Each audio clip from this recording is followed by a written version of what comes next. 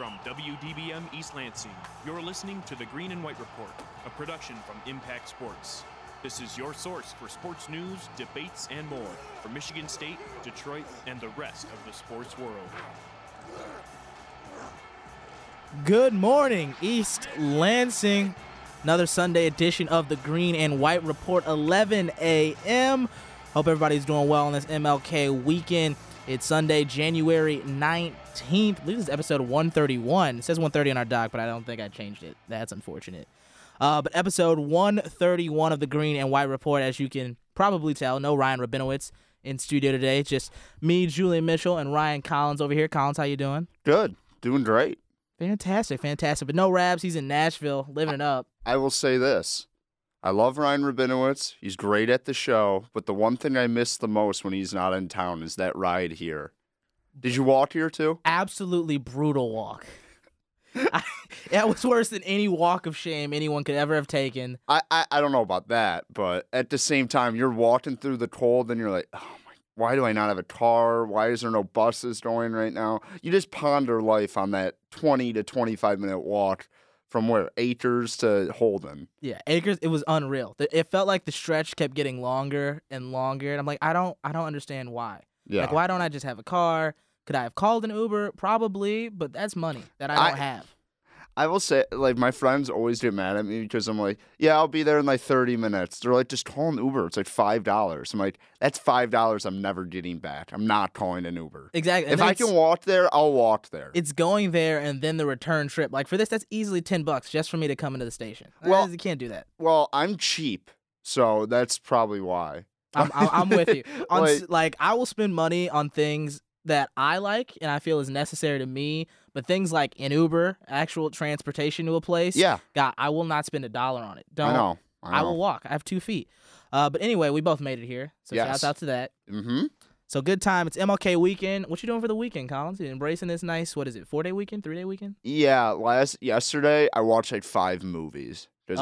I was under the weather after a long night on Friday night, but I watched a couple. Have you ever seen About Time? That's the one. Is it with Rachel McAdams? Yeah. Yeah, I've seen that one. Tears. I was crying my eyes out. That's a good one. I was like, I was so like depressed after the movie. I had to watch like 3 episodes of Parks and Rec. So just so I could go to bed. It was unbelievable. Great movie, but I was crying my eyes out. That's a really good one. Does it crack your list? I know you have like a list of your top rom-coms? Yeah. It's not. I mean, I don't even know if that's a rom-com though.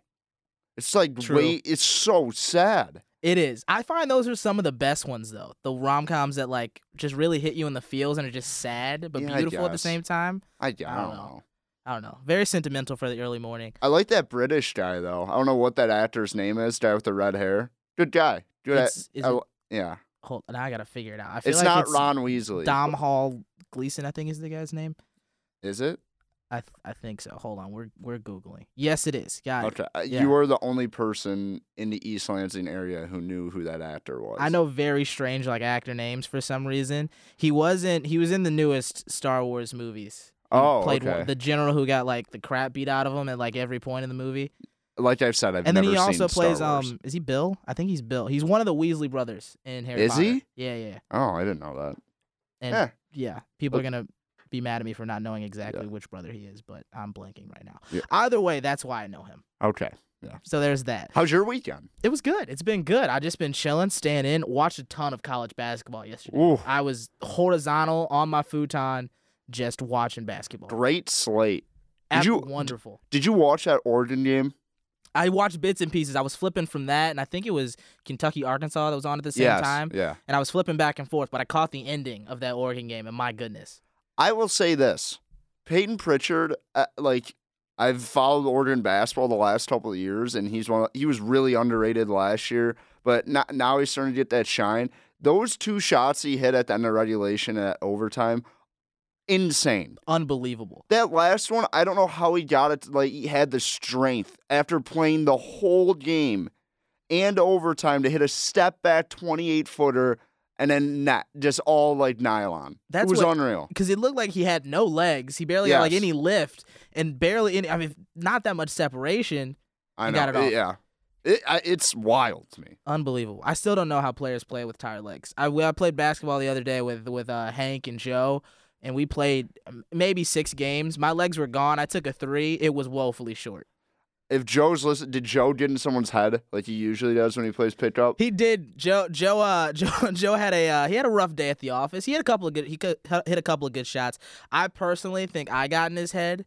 Hank and Joe were guarding each other pretty much for every game we played, but I was Hank's backup. I was his trash talker. So anytime I'm just like Joe, if Hank nails this 3 in your face, he's automatically station manager. Like he takes the keys to the office. Can Hank hoop? Hank can hoop. Really? Hank is an athlete. I didn't know that. That dude, he's got a jump shot. He can get inside. The pace he plays at, unbelievable. Honestly, don't know why he doesn't have a D1 offer. Does he try harder than Joe? Because no one tries harder than Joe in pickup. Hank is chill. Hank will, if he doesn't have the ball, he'll make a couple of cuts, but then he'll just kind of wait till he gets it. Joe is like Klay Thompson. Joe's Joe like, is I'm gonna Rip run Hamilton. you through screens and everything. I'm like, why? Joe is literally Rip Hamilton. You get down on the floor, he's got his long sleeve UCLA shirt. Every single time I played pickup, he's worn that shirt, and I'm just getting decked by people while I'm trying to run through screens. I'm like, no, what, dude, you just take the easy layup because I'm going to throw up if I have to chase you all day. It's ridiculous, but a good time hooping. Either way, getting into the show this morning, I want to start off with some national news. Not a lot of things going on in sports over this past week.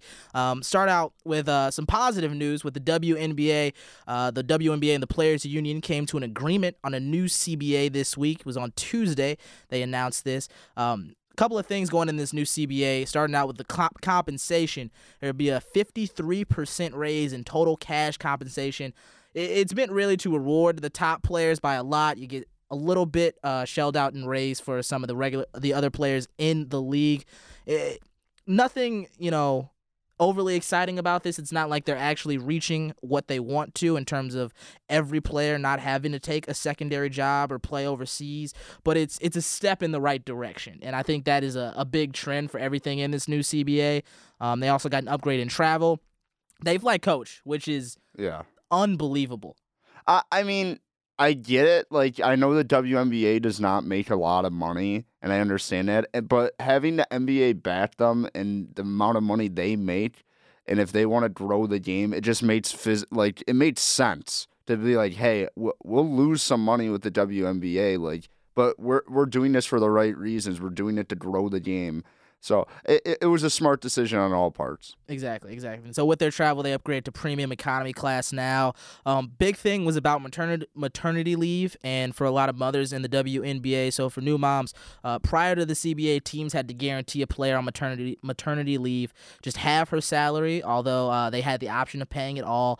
Now all of it is guaranteed for a player going on maternity leave.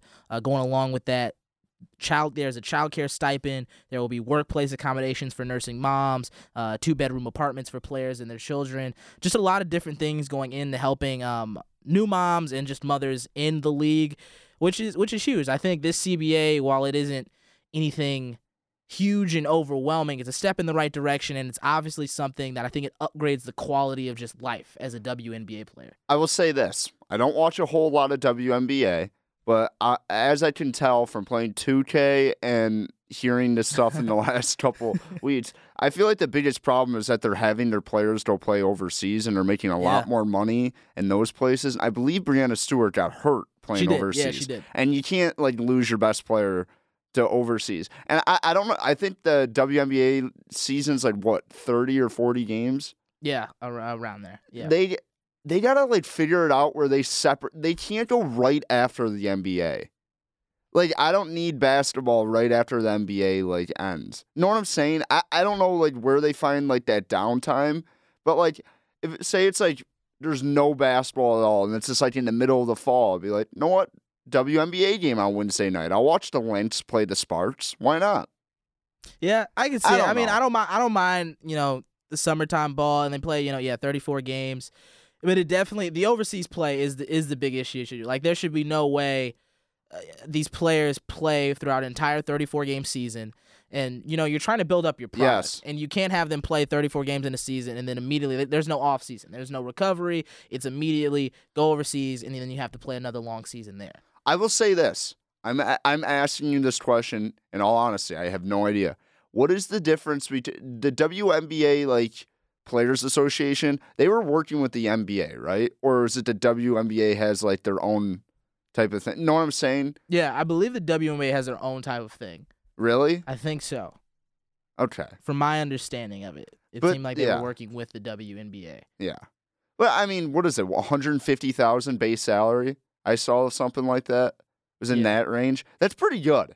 For playing, 40 games, it's pretty good, It's definitely, because I think that's where a lot of people get, kind of skeptical, and I don't know if skeptical is the right word, but feel how they do about the WNBA and saying, pay raise, and they're talking about, they can't make millions of dollars. That's not how much money they make. Yes. Which, understandable, and I think the players understand that as well, and they have said that, but the difference is in the percentage of the revenue from the sport that they get. Yes. And that's what they're really arguing for and trying to get. And again, like we've said, there's no way they should be playing overseas. Imagine if, the NBA, all these guys aren't getting enough money, so then they have to go play overseas and LeBron James gets injured. It's wild, too, because you see, Candace Parker, she's on TNT in the offseason, or she's doing an NCAA tournament coverage for CBS.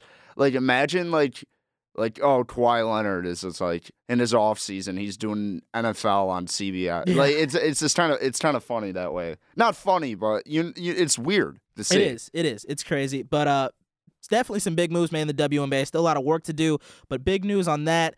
And then another big scandal that has been breaking out across Major League Baseball, the sign stealing scandal. I got a lot to say about this. You got a lot to say about this? Yes, I do. All right, well, I'm just going to quickly summarize kind of what's going on in this last week or so. So starting with the Astros, MLB came out with 1-year suspensions for the GM and manager of the Astros, loss of draft picks in 2020 and 2021, and a $5 million fine after the MLB investigation found the team using technology to cheat during its World Series winning 2017 season.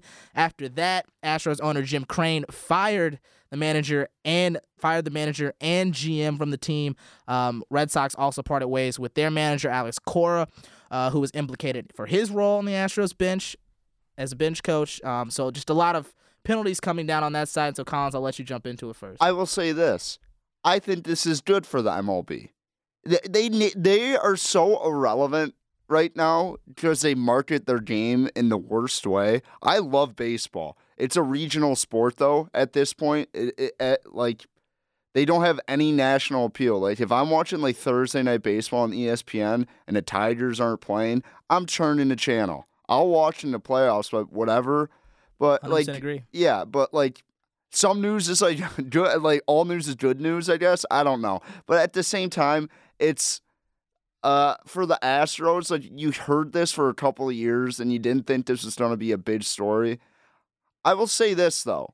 I don't know, if the MLB, is, questioning the integrity of the game and stuff like this, this could have been a non-story, though. If they really wanted it to be. I kind of do respect that they, went way overboard and was you know what? These guys didn't start it, but still, they're getting suspended for a year because they let it happen. So I get the integrity part of it, but if you're baseball, I feel like this could have been a non-story if you really wanted it to be. That's what it definitely. When you look at it, this could have been swept under the rug. I mean, these easily could have been shorter suspensions. It might not have even have to have ended in a firing from the Astros, but for this to be 1-year suspensions and not even. I mean, the fact that it's top draft picks for the next subsequent years is huge. I mean, the $5 million fine, that's whatever. Yeah, AJ Hinch, who cares? Exactly. But draft picks are now given up from 2020 and 2021. Yeah, but at a team like the Astros where they're in still win now mode, even if once they fired their GM and their manager, I don't know who they hire at this point.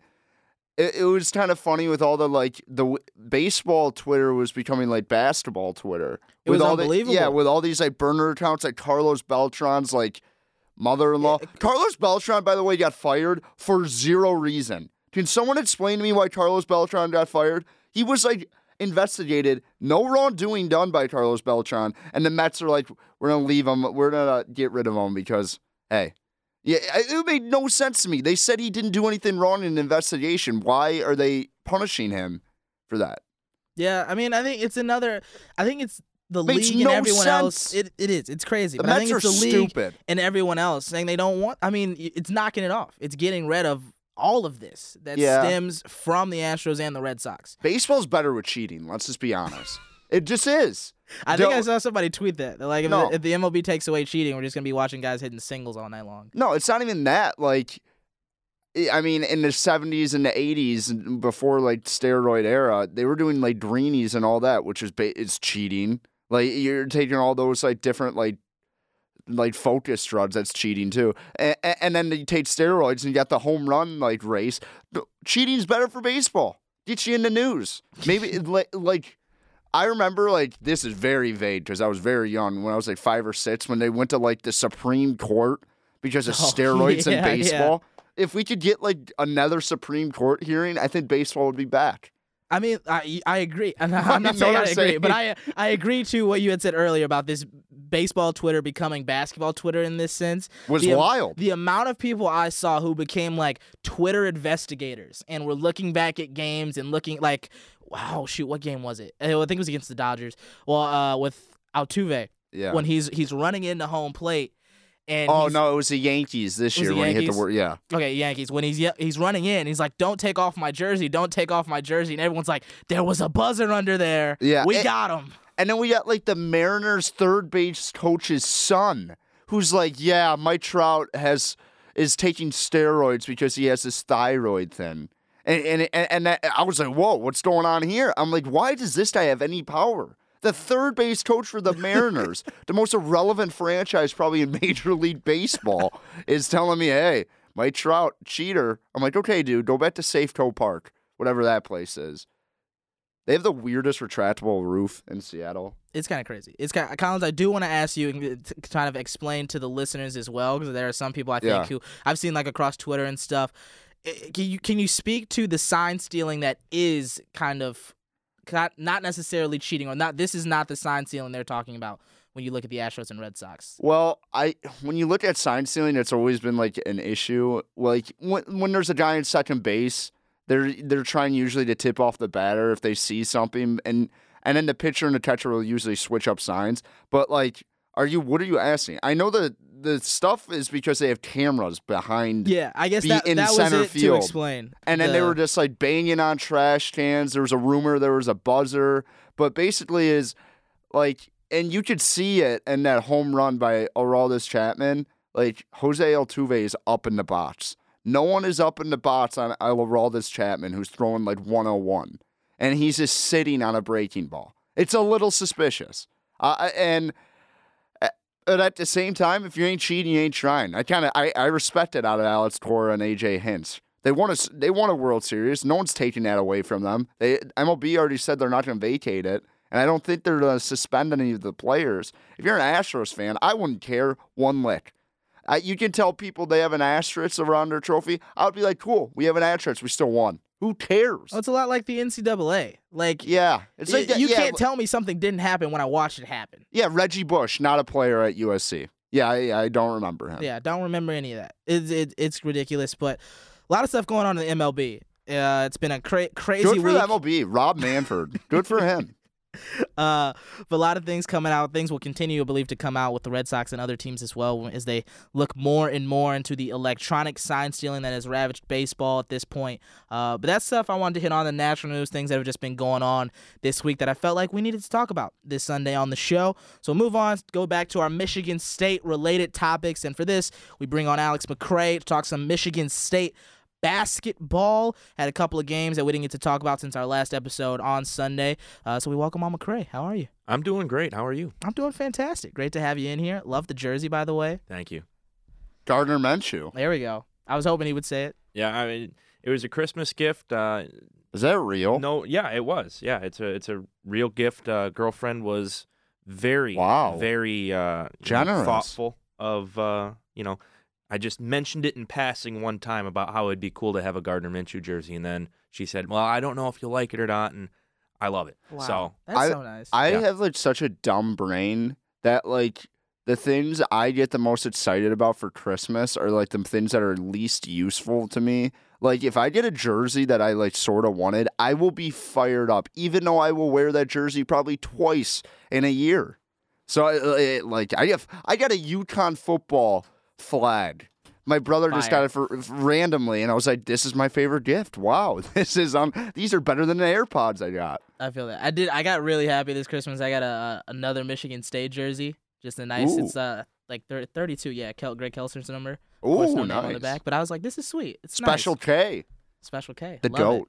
it. But continuing on our talk with Michigan State basketball, a couple of games to go over. We'll start first with the Spartans getting embarrassed on the road by Purdue. At final score in that one, 71-42. Looking at both numbers combined, 71-42. The final score there. It was probably one of the worst games for Cassius Winston. Just 10 points, 5 assists, went 4-13 from the field, 0-5 from beyond the arc, and matched a career high 9 turnovers in that one. And Alex, I want to get your quick thoughts on Purdue's game plan against Winston. Well, they just doubled him and had really physical defenders on him pretty much all the time. Nogel Eastern had a great game defensively in that one. He still hasn't really figured it out on the offensive side of the ball. He's a preseason All Big Ten player.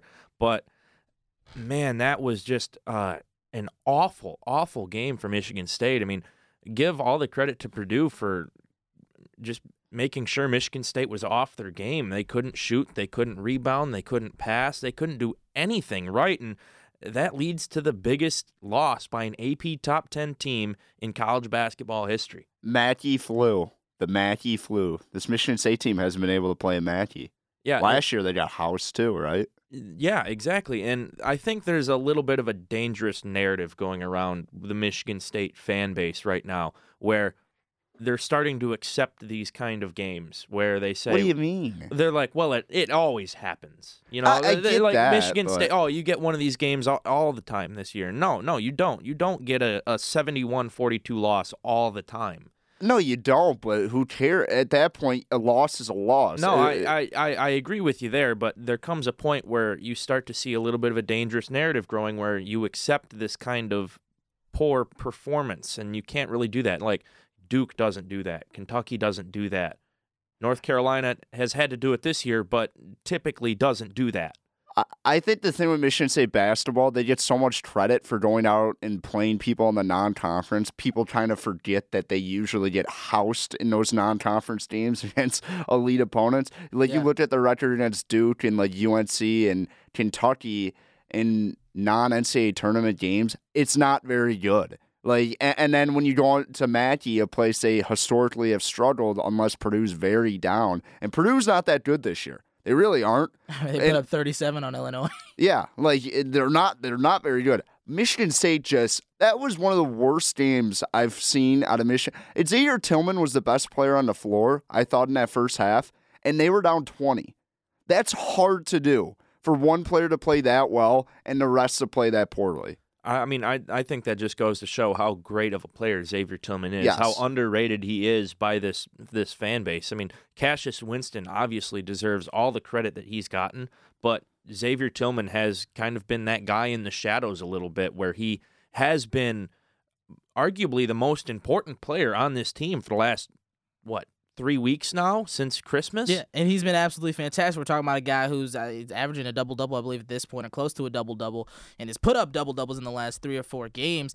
He's been fantastic, and I think what you look at when you see Winston and Tillman, this is, I mean, a very, very poor man's version of it, but you're looking at a very Stockton and Malone-like kind of two-man game. I mean, these are two guys who are operating probably at the highest level out of a pick-and-roll set that you will find in college basketball. And Tillman's been great. He's done everything they've needed him to be. And in these last 4 games, I think people have remarked on how he came out to start the season not looking like the player everyone wanted him to be. And I think he's been playing up to that point. And you got Winston and Tillman. I mean, that is a dynamic duo that can pretty much break any defense you throw at them. Couldn't beat Purdue in this one. And that's kind of my next question leading. When you look at this Purdue defense and you look at what they had. Obviously, I think when I look at it, teams aren't going to have the amount of time Purdue had to game plan and prep for Michigan State coming into Mackey. And obviously not a lot of teams are going to have a Mackey arena for a team to come into.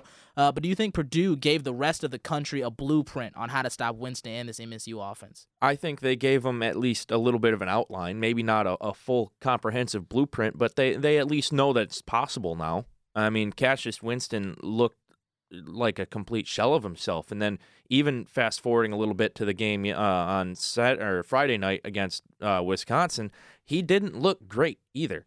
It'll be interesting to see what Indiana is able to do when they have a decent amount of time to game plan for him Friday until Thursday, this coming Thursday, and they have a great home field advantage as well, home court advantage. So I think it will be interesting to see how Cassius Winston responds after 2 down games like the ones he's had recently, going on the road against another great quality opponent. I mean, Indiana's 14-4, guys.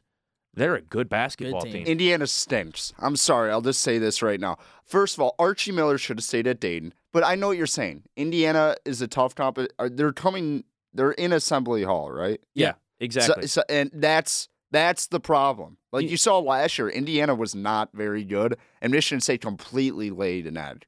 They can't play at the Indiana schools. And not a lot of people can either. I was going to say Indiana is a historical basketball powerhouse at all levels, so it just really kind of makes sense that the fan base would be really fired up about these teams. And especially, regardless of record, Indiana fans are, ruthless in terms of their love for the team. And now that they're even better, I mean, they're at this point in the season, they're very much in play for an NCAA tournament bid. Yeah, something they haven't been able to get to the last couple of years. So yeah, go ahead. I was Julian. I read your article about Aaron Henry. I wanted to ask you this. Yeah, you saw him on Friday actually be aggressive against Wisconsin. I think that was the best he's looked since maybe Maui, and if he is able to produce for this team, he's the missing piece of this team. I understand that Kyle Arns is out for a while.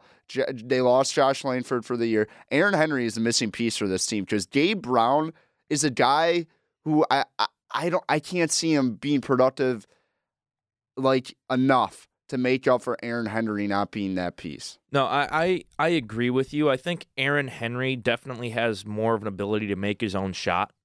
It's not even that. He can take anyone baseline. Yeah, literally anyone. 100%. Exactly. Gabe Brown doesn't have that capability. I mean, Gabe Brown can, he can shoot from the mid-range. He can shoot, and he can finish on the fast break. But I don't know if he's going to be able to finish through contact regularly if he's in the half court. You know what I mean? Yeah, Gabe Brown too is a guy who I don't know what his splits are on road and home. But he's just a guy who plays really good at home, and he's a role player. Exactly. And Aaron Henry is not. He shouldn't be a role player. Aaron Henry should be your number 2 or number 3 guy. And to see him be aggressive on Friday was a good sign for them. Exactly. And so, yeah, we will jump ahead really quickly before I get into that. Friday, Michigan State returned home for a bounce-back win against Wisconsin. A final score in that one, 67-55. And Collins, you said it. Shout out. Thank you for reading the piece. I appreciate it. Always appreciate the looks. Thank you. But like you said, Henry has to be this third piece. I don't think Winston, and I said it with Purdue, and it is, as you said, McCray, an outline. But there's a way to stop Winston and Tillman. You can make life harder on them and force everyone else to beat you. And I think that's one of the reasons when you're a team who goes out on the road, you go to a Mackey Arena or you go to an Assembly Hall, that's your game plan. Because, like you said, Gabe Brown's a role player. Yes. He is not going to be the guy who's going to beat you on the road. Nope. And you're going to need, when the going gets tough, when Winston and Tillman have rough games, as Winston has been having, and I thought against Wisconsin, it wasn't necessarily Wisconsin's defense. He missed a lot of shots that he usually would make. Also, it was kind of a weird. I think that was a lot, the least minutes he's played at Michigan State in probably, 2 years?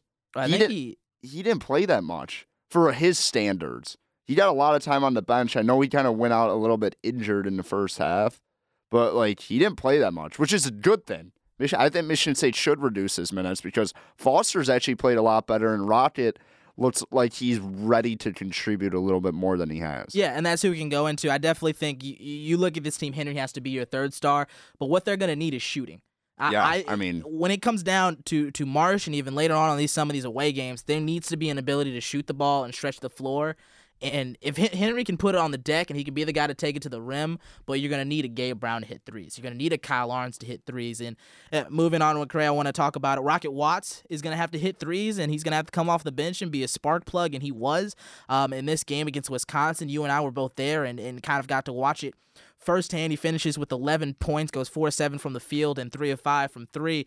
What'd you see from Watts in this one, and how much of an impact will he be for this team if he's able to turn the corner? Well, I think that Rocket Watts has an enormous amount of potential. I mean, you see what he's able to do. Those step-back threes, that's James Harden-esque, right? I mean, that's crazy how he's able to make those shots. And I think if he's able to reach his full potential here at Michigan State, he can have a similar James Harden on the Oklahoma City Thunder sixth man off the bench shooting effect, right? I mean, the guy has his ability to make his own shot. Tom Izzo said in the post-game presser that it's the best guy he's had with the ability to make his own shot, maybe ever.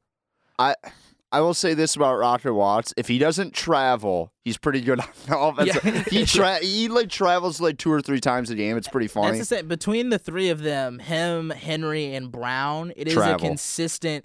And it's usually, and I think college basketball's been calling it more, but more when they get the ball, whether it's on a break or just on the wing, and it seems like they don't necessarily know if they want to shoot it or go yet, and they're just in the in between, and then they go, "Oh, I'm going now," and it's automatically a travel once they pick up both feet. Yeah.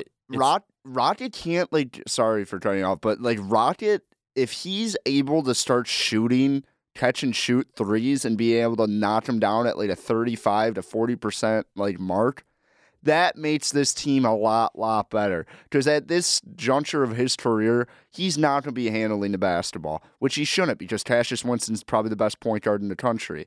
And like you said, Rocket can make his own shot, but right now, when he gets in the lane, he does not finish. It's a volleyball practice when he's laying the ball up. Well, I will say that there was one cut that he had with a Tillman assist in the Wisconsin game where he was in the corner and then he blew past Brad Davidson.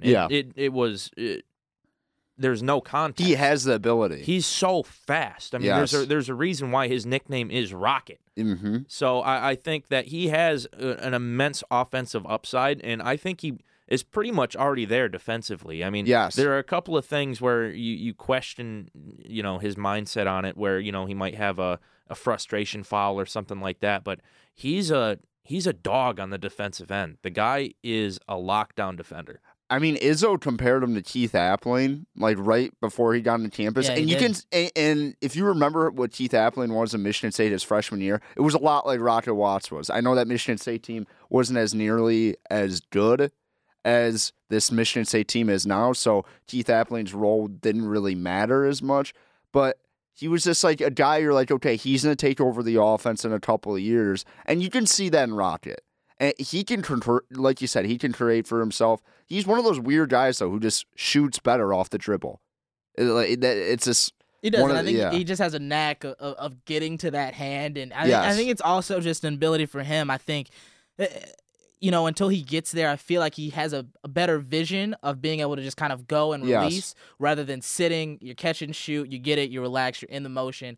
It's just kind of, I think, and those are the shots I think he took at Spire. Mm-hmm. More off the dribble, more sensational step-back moves that he's kind of more used to than I'm sitting in the corner waiting for a pass and then shooting. Dude, it's crazy when you, imagine playing on one of those high school teams. You got, LaMelo, Rocket Watts, the kid who went to Georgetown, Isaiah Jackson, who went to Waterford Mont. I believe he transferred back. But just a bunch of freaks, and you got to get your own. That's wild to me. It's crazy, and it's also that's one of the few things when I look back on my life, and I'm like, I wish I could have been on a dominant just sports team, basketball, football, to be there and to just knowing that whether it's you or whether it's another guy you're playing with, is just gonna destroy a team by 40, and you just get to watch and be a part of it all. Didn't you go to high school with Jason Tatum? I did, yeah. And it was cool to watch that. Was he did you guys win every game? Is your high school historically good at basketball? Yeah. Okay. Had a lot of David Lee, Brad Beal, Jason Tatum. Okay. Yeah. That's sick. What are you talking about? You basically, I don't know. I definitely lived it from watching it as a fan, but to be on a team and that's freely being able to talk trash. Yeah, that is true. Like, I mean, that's just being good at sports. I'm just not that good at sports. I wish I was I'm not better. either. Yeah, I was going to say the high school highlight of my sports career was being able to watch Deontay Davis tear apart my high school basketball team in my junior year. I mean, I took a Unbelievable. quadruple bogey on the last hole of state championships to shoot an 85. So that's my high school highlight.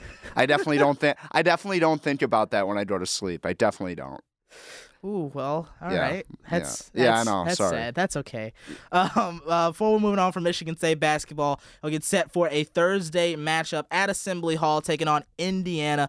Quick thoughts. What do you expect to see out of this matchup? I expect it to be pretty much a more of the same of what Michigan State's been doing the last two games, where Cassius Winston isn't going to have the great effect that you're going to see from that you're accustomed to seeing. I think that he can still be effective, but I think he's going to have to get other guys involved first, and I think that will really be the key to whether Michigan State wins or loses this game. I don't think Cassius Winston's going to be the one who's going to be able to win it for him. I think it's going to need to be somebody else, like you guys said, Aaron Henry, Gabe Brown, Rocket Watts. If somebody else is able to step up, Michigan State will walk out of Assembly Hall with a W, but if it's just going to be Cassius Winston and Xavier Tillman, it could be rough. Will be a good matchup at Assembly Hall. Spartans have struggled on the road, especially against those Indiana teams. See what goes on Thursday. Luke Sloan and myself will be there in attendance for that game, so be sure to keep it locked on Twitter and everywhere else for all types of content coming at you from Indiana. McCray, thanks for joining us for basketball. Thanks. All right, we're going to head to a quick break. On the other side of it, we got college football talk. We'll be right back. Impact 89 FM. My name is Joe Thompson. I'm 29, and thanks to my college degree, I'm a systems analyst. And the college me would tell you. I wouldn't be here without Big Brothers Big Sisters. My big brother believed in me, and to a 7-year-old, That means a lot. My big brother's name is Phil, and Phil is the reason that this 7-year-old grows up to be a systems analyst. Whether you donate money or time, you're helping Big Brothers Big Sisters help a child. Start something today at bigbrothersbigSisters.org. Brought to you by Big Brothers Big Sisters and the Ad Council. He's going to have to throw downfield. He's got Brandon Boyer ran right in his face. Thrown down towards the field, well short of the end zone. Going to get batted down. Michigan State wins 21-17. They storm out over the field in Michigan Sports.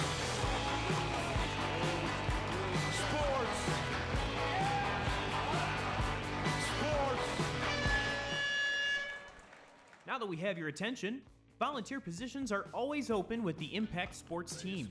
Get experience covering Michigan State athletics and producing sports content, including articles, podcasts, videos, live play-by-play, and so much more. No prior experience is needed. Visit impact89fm.org/volunteer for more information. Join the team at Impact Sports.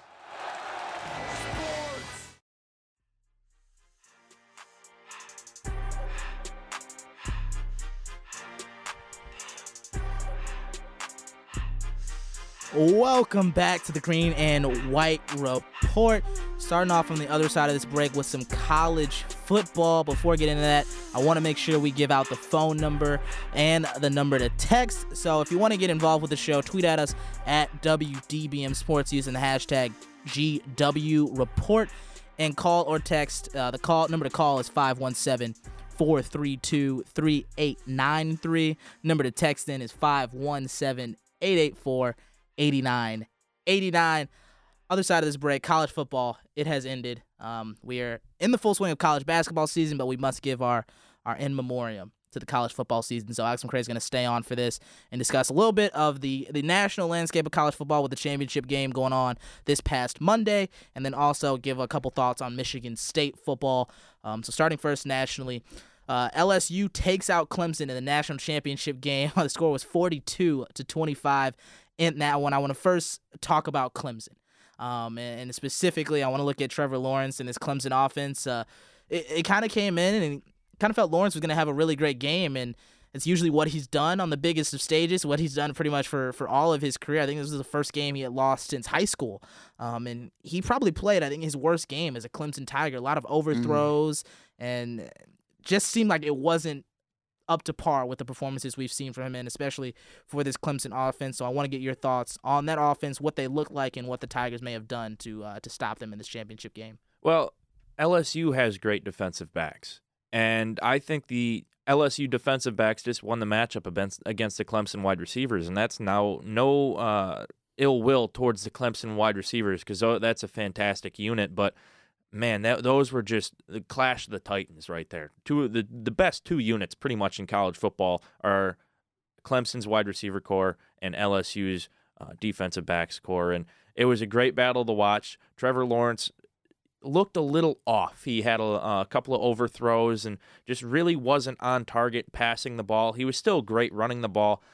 He had, I believe, a few rushing touchdown or so, but he looked a little off, and I think that happens when you play a great team like LSU. I mean, this LSU team is potentially an all-time college football team, like all-time great. This team is phenomenal on both sides of the football, and LSU has been a little suspect at times on the defensive side, but they really made up for it in this national championship game. They showed out, and they just had a great showing. I want to, sorry to cut you off. Oh, no, but I will say this. Trevor Lawrence played unbelievable in the first half and in that first drive in the second half. Once LSU started to get a little bit of pressure, and I think those cornerbacks settled in, because Grant Delpit was not very good this game. He was not good at all. Their second cornerback, I forgot his name. He's supposed to be a first-round pick. He stunk. But, like, other than Stingley, I mean, that secondary has been ripped apart, and I get Clemson's got first-round talent on that offense and those receiving cores, but they were getting ripped apart until they were able to make some sort of adjustment. I didn't think Trevor Lawrence actually played that bad. I don't think he played bad, no. I mean, I think it's just the first time he really played against a legitimate type of adversity, right? Yeah, I mean, yeah. Like, I think, and I wasn't trying to say he was bad and that he played an awful game, but in comparison to what we've seen from Trevor Lawrence in his career, this is the first time I felt like we've seen him be, quote unquote, shaken by another team. I didn't feel like Alabama was able to do that to him. He was great in that game, but LSU, and it's part of what I think LSU has done, and I think the confidence and swagger that they walk onto a field with. This is a team with dogs on either side of the football, and I think it was a big part in what ended up being, looking at the final score, a lopsided victory in their feeling. So moving on to LSU now, you kind of touched on it, and I want to start first with Burrow and the absolutely fantastic game that he played, with the fantastic season that he has had. I mean, how great is he? Where does he slot in the ranking of great college QBs? Because obviously he doesn't have the 4-year career or 4 to 3 year career that some of these other college quarterbacks have. But I mean, this is probably the most incredible season a quarterback has put together. Yeah, I mean, in terms of production-wise, I don't think there's any better. I mean, Joe Burrow, what he has been able to do this season, it's unseen before, quite honestly, because, I mean, he has 60 passing touchdowns in 15 games. That's ridiculous. That's absolutely ridiculous. I mean, he torched a legitimate Clemson defense. That defense is good. He torched them for 463 yards and 5 touchdowns with a completion percentage over 70%. Which it didn't even feel like that. And that's the thing, when looking at Clemson's defense, I actually like what they came out with in the first half. I felt like they did a good job of bringing pressure, of having guys back and ready to go. But I felt like they got beat on every deep ball, every deep pass of receivers open. And, I mean, you're looking at a guy who, especially throwing a deep ball, can put it on the money. It was A.J. Terrell for Clemson, PU, have a worse game as a cornerback. I actually, funny note here, I saw a mock draft. I forget what mock draft it was, but in the second round had the Lions selecting A.J. Terrell. Yeah, he played absolutely horrific. The most Lions pick ever would be getting the guy who got absolutely toasted in the national championship game. I mean, you look at the LSU wide receivers, Jamar Chase and Justin Jefferson, 18 receptions between the two of them, 327 yards. Unbelievable. That's it. I mean, that's crazy. That's all you really need to say. Crazy. I mean, that's the difference. And so, continuing to look at the numbers, is this the great? I'll just cut to the chase. Is this the greatest team of all time? The best, even the best offense? I think it's the best offense. I don't know. I think this recency bias can studs. play a lot insane. into it. But when you see a quarterback that threw for 60 touchdowns and, believe it or not, 6 interceptions. 6. I know, insane. No, but like Julian, when you say that question, I honestly think they are the best offense I've ever seen in college football. Personally, I'm not that old. I'm 20 years old. But I'm just saying, like, they look back at those USC offenses. Yeah, they had a lot of talent. I think this LSU team almost has more talent than them. That's what I was going to, I mean. Like, Burrow's better than Leinart was. And I get they had Reggie Bush and Lindell White, but at the same time, they have dudes everywhere. Justin Jefferson, stud. Jamar Chase, stud. Thaddeus Moss, stud. I don't know how to say their Clyde, whatever, running back. He's a stud. Edwards-Helaire. Yeah, and the thing that Clemson did that really surprised me, and it worked early, is they played a lot of press man against an LSU team. They played a lot of they played like 5 or 6 secondary guys, but they were playing press man. They weren't dropping back in the zone. They were playing aggressive, and then Burrow just was throwing dimes, absolute dimes on those deep balls. Like Jamar Chase dropped, I think, 2 or 3 balls. He dropped a touchdown too. Yeah, I mean Burrow was on the money all day, day, and this whole season. It's crazy that LSU's probably had the best offense in the last 10 years, considering where their offense has been the last 10 years. They've stunk on offense. Jordan Jefferson was their best quarterback until Joe Burrow, and Jordan Jefferson stunk out loud. He wasn't good. Well, I think there has to be a lot said about the ability to adapt to the landscape of college football. Because are we talking Michigan State football yet? I think this might be a transition into that, because LSU, like you said, historically inept on offense. They have not had a legitimate great offense maybe since Jamarcus Russell back in 2006. Yeah. I mean, that's 12 years, 13, 14 years since Matt Flynn maybe. So yeah, I mean, even that Matt Flynn team. I mean, yeah, I know what you're saying. Yeah, nothing too special. Yeah, but they adapted. They actually hired competent coordinators. And I mean, it's kind of, I look at it kind of like Alabama and what they had to do. They didn't expect to get a Tua Tagovailoa to be able to throw the ball. And I think Burrow coming here, it's an adapt, and they adapted to to the tools they had. They had great wide receivers, and rather than continue on the track of the Leonard Fournettes of the world and play smash mouth and have an aggressive back, they changed to a guy in Burrow who has put on a show this season. I mean, they hired Joe Brady, who's now the Carolina Panthers offensive coordinator. He was their passing coordinator this year, and they were all right last year on offense. Like, Joe Burrow didn't kill them last year. Yeah, this year, I don't know what they did in the offseason, but it's just great coaching. Their scheme was so good. Last year, Joe Burrow completed 57.8% of his passes, had 2,800 passing yards, 16 touchdowns, 5 picks.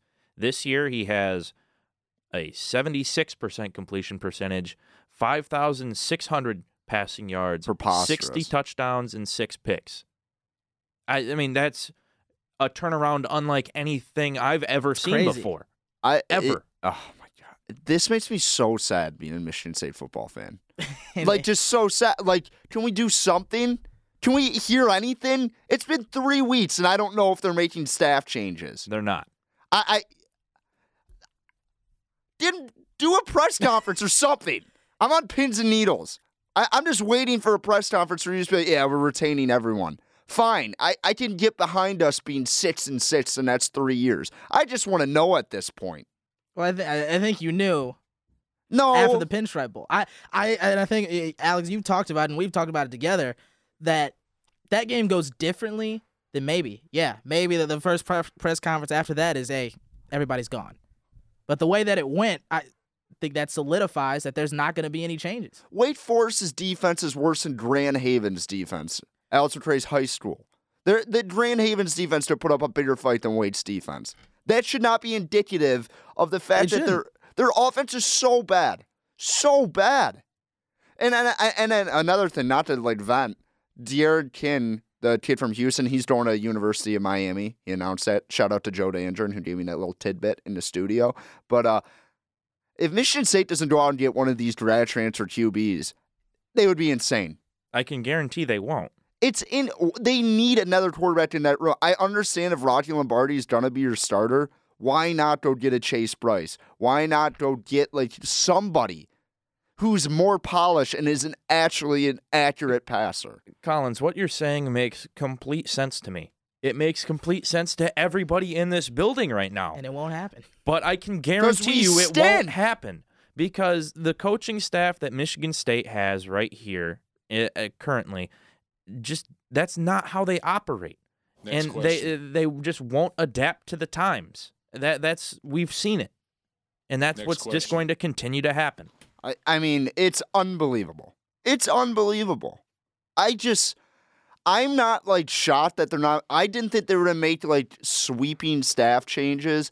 I did think that Jim Bowman would not be here anymore. I did think maybe they would make us shake up again in the offensive staff and try and figure out a way to make this offensive line productive. Nope. We're just fine with being like, I was so sick and tired of hearing this too. This was the minimum of games we win at this program. 6 games? That should not be like even. That should be 7. 7. Whatever. It should be a failure. Like he was like acting like it was like, oh, it was just like a down year, but we had a successful year. No, it was a complete failure. You returned like 17 starters and you went 6-6. No, I mean with the defense that they returned, with the offensive starters they returned. Guess what? Their defensive coordinator had a terrible year too. Yeah, their defense was, still not bad, but not nearly to the level that they needed it to be to win the amount of games they wanted to. But at this point, Mark D'Antonio is not going to make any changes. He said he was going to explore the transfer portal, and guess what that resulted in? A walk-on transfer from Illinois. Hey, long snapper. I think that's the worst part. Hey, we need a long snapper. Like, I think I can move past the coaching changes and the fact that there will not be any coaching changes. But what I think is so frustrating is the fact that this team clearly has holes. And there is not a sense of urgency to go and look and grab transfer. Like the fact that Chase Bryce is out there. He's looking for a place to go. And like every website I've seen has said his top choice should be or is for a team to go after him is Michigan State. I'm pretty because he was recruited. Yeah, I didn't even know that, honestly. I don't think Chase Bryce was the biggest recruit Clemson ever got, but like he was productive when he went into games for them. He was only a 3-star. Yeah, but like he will always be remembered for that Syracuse 4th and 13 throwing a bull at the T. Higgins. But just do something. Like, that's the thing. It's so complacent, and it just shows how bad this athletic department is right now and how, like, no structure there is. And I understand they have a lot of things going on beyond, like, the sports program that's way more important. But do something. Just do something. I can convince myself if you make the littlest move that they're going to be better next year. There's nothing to hold your hopes on if you're a Michigan State football fan. Right now, there's zero, and always been a guy who's like, I'll let Mark D'Antonio like run the program into the ground. Well, he's running the program into the ground. Yeah, no, I mean at this point, there's no reason for anybody outside the football program to think that the team will improve. No, because they will objectively get worse at the defensive line position, regardless of who plays there. They will get worse at the defensive secondary position. How you can criticize Josiah Scott for his lapses all year this year, but whoever you throw in there will not be as good as Josiah Scott. Certainly be not as good as Josiah Scott. And the only group that I'm really confident in next year is the linebacking core or wide receivers. Yeah, wide receivers too. I mean, even with Cody White leaving. Cody White is talented guys. Yeah, I mean, they're losing a lot of talent this year. Julian and I were talking about it. They could have 4 or 5 guys go to the combine this year, and for a team that was 7-6, that's kind of impressive.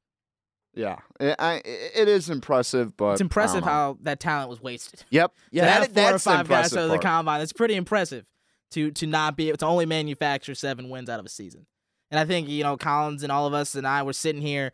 The beginning of the season, at the end of the season last year, saying, "Oh, this could be a team. They return a lot of people. This defense is great." And here we are. They'll be healthy. The offensive line will get better. They've played together more. The offensive line that they threw out there at the end of the season Was better. Was significantly better than any of the starters they started the season with, outside of maybe Allen at center. But say Matt Duplain, they played very well this year when they got an opportunity to play. They Carrick, yeah, he was. I mean, a guy that you never really expected to play here. He was productive when he played. So I don't know. I get sad when I talk about Michigan State football now. I think at least there's some hope at the offensive line position because those guys were at least able to stay relatively been hope, healthy. 3 straight years and nothing has happened though. Okay, but at least there's some good play to back it up. With the other guys, there's more hope of development. At least with these guys, they were decent enough to stop a pretty solid Wake Forest defensive line. I mean, you talk about how bad their defense was, but it stinks. Their defensive line had some guys on it. I guess, yeah. So they had a good. Who's that? They had an edge rusher who's like a pro. Yeah, I'm blanking on his name right now, but he was like an All ACC edge rusher, and he only got to Lewerke once. So it's I would characterize that as a success. Okay. Yeah, not a lot of success out of the Michigan State football program. Still some time before spring really gets around for some changes, an announcement, a press conference, anything to be heard from. So we'll keep you tracked on all the news coming out of the football team. I want to thank Alex McCray for coming on, being here for basketball and college football. Thank you. We'll pivot now to wrestling. I'm going to bring on Aiden Champion. He was there for the wrestling team's Big Ten home opener against Rutgers. They lost them at that meet 25-12. Aiden, first off, welcome to the show. Thank you. It's great to be here. This isn't your first time, is it? I don't believe so. It is my first time. It is your first time. Yes. Oh, wow. I thought you had been on before. Well, no. Welcome on to the Green and White Report. Thank you. Glad to have you here. And you were at the meet against Rutgers, so I want to get your thoughts and takeaways from that meet and what you saw there. Yeah, they fell into a deep hole too early, and that's been the storyline for the past 3 dual meets they've had. First one being against Michigan, and then the one that I attended that was against Rutgers, and then Friday night against Minnesota. And I think the problem with Rutgers was that it just happened to be that the peak of their lineup came towards the end of the dual meet because they didn't win a match until the 157-pound weight class with Jake Tucker, who won in a fall. But yeah, Coach Chandler had talked about it. He said they gotta strike first blood. They gotta make that first move, and that's unfortunately they haven't done that for 3 straight dual meets. So that's kind of a problem for them. Yeah. Aiden, I gotta ask Aiden a question because in the Big Ten, wrestling is like a big deal at schools like Penn State, Iowa. Like they sell out their arenas. Michigan State, it's not really like that. What is like the vibe of a wrestling meet at Michigan State? Well, the fans make it what it is. It really gets intense in there and loud, especially in. Are they at IM West? In Jennison Fieldhouse. Jennison, so. Okay. But yeah, there's fans who get into it, and there's a lot of very committed families there supporting their wrestlers. Wrestling's a hype sport. I love watching highlights of like, oh, did you see this takedown? Like all that stuff. Great highlight. Yeah, I think sport. from the meet the other day in Minnesota, the Minnesota BTN or whatever tweeted out a clip of one of their wrestlers just absolutely pinning somebody for. It's cool to see the clips. I like seeing it. I also saw something where the Minnesota wrestler was just like grappling with like Brock Lesnar. He just came in for the day because Brock Lesnar went to Minnesota and like won a national title. But that's just like imagine walking into practice and you guys see that animal. You're like, hey, let's grapple with Brock Lesnar. This. Like 290-pound steroid guy. That'd be horrible. Like a Tuesday practice, you just walk in and just like, hey guys, today we're gonna grapple with Brock Lesnar. Oh, excuse me. No, I'd be like, it's like when you would get the practice, it's like, okay, 10-1s, guys, when you're going to like basketball, and you got to do like, you're just like, oh. That's something you dread, seeing Brock Lesnar in a wrestling room. It is not good. But as you said, Aiden, the Spartans have struggled so far this season. It's just 4-5. They've lost the last 3 meets they've been in. What's kind of been going wrong for them? I think as I touched on, they get into a hole too early, and that in wrestling especially, that's really hard to bounce back from. And Once you get that first win, I think that's what really, gets the rest of the team going. But as I said with this Rutgers dual meet, that first win didn't come until the very end, and there were only 3 individuals who had won at the end. So I think that first win has to come first, and it's got to come much earlier than late in the dual meet. Yeah, and one of the guys who got the win and has been a bright spot on this team is redshirt junior Jake Tucker. He leads the team in wins at this point. He's got an overall record of 21-13 on this. I think that was last season if I'm looking at the stat. Yeah, it was last season, 21-13 on the season last year for Jake Tucker. What have you seen out of him and kind of this last unit, as you say, for this wrestling team that's been able to go out there and at least secure some wins for this team? Yeah, Jake Tucker, he's something else. He's an animal, honestly. I mean, against Rutgers, from what I saw, this team was down. They looked defeated, and then Jake Tucker comes in, gets that pin, and he starts hyping up the crowd while they've got quite the deficit going on, and he's just into it, and his team's getting into it, and whether from that point or not that they were going to make a rally, which they did. It was late, and it didn't have a huge effect in the outcome, but his teammates surely are behind him, and he gets the crowd going, he gets his team going, so he's definitely a great asset to have on that team. Big wrestler, 18-4 is his record on this season. Aiden, I want to thank you so much for joining us.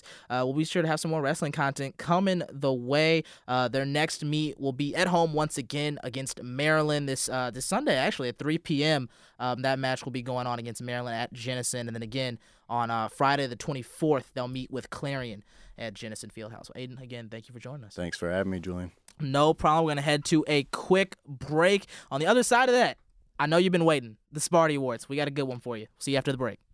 They all can't be as strong as we are. 89 FM. The traditional light bulb, a groundbreaking invention in 1879. It's time we switch to longer-lasting Energy Star light bulbs. They're more efficient than the old bulbs, like a text message is more efficient than a carrier pigeon. And they cut down on our energy costs. Because in our own groundbreaking age, we deserve a light bulb that saves us some cash. Saving energy saves you money. Learn more at EnergySavers.gov. Brought to you by the U.S. Department of Energy and the Ad Council. They say all good things must come to an end. Well, they obviously never heard of Impact's online stream. Go to www.impact89fm.org and listen to our never-ending live stream as much as you want. The delicious music never has to end. Take that, they. Impact 89 FM. Woo!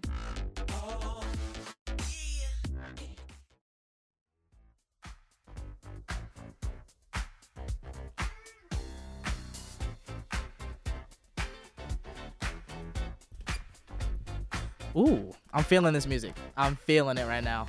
Ever since Josh Butler put that story of him listening to the song, I can't stop listening. This song's fire. You can just let it play out. But welcome back to the Green and White Report. Second hour of the show coming at you. You know what happens on the other side of the second hour. The Sparty Awards. Wait. I gotta cue up the music. Yeah, I got it.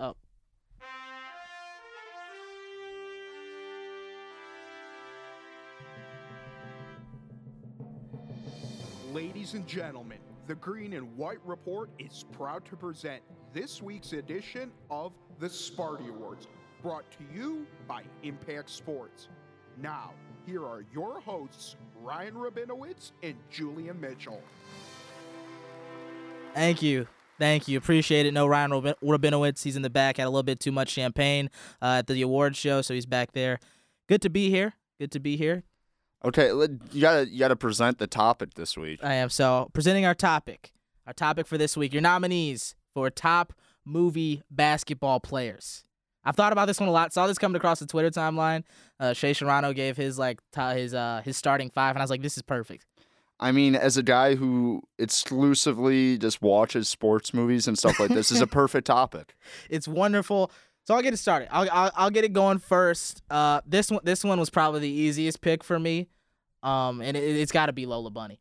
Dude, get out of here. Lola Bunny stinks. Are you kidding me? She's good in Space Jam, but She's like 3 feet tall and dunks with ease on bugs. well, Lola Bunny, like her whole appeal is that like she's like the hot Bugs Bunny, I guess.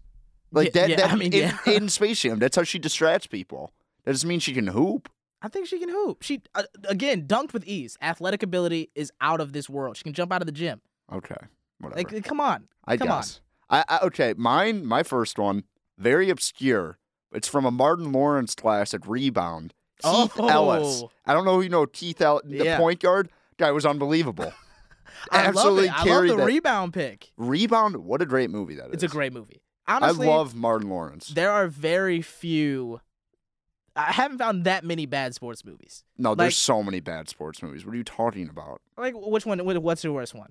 I mean, there's like sports movies in general are just like not that good. But like the That's fact what that I mean. But like, I feel like I could watch any of them and pretty much be entertained. yeah, I guess. Like the fact that I haven't even seen it yet, but the wrestling movie, the newest Rock wrestling movie about the, it's a true story. I feel like the okay. woman's If the name. Rock's in it, I'm. But the I'm Rock's in in. it, yeah. I think it's like In the Family or something like Yeah. that. But it's supposed to be really good. Haven't seen it.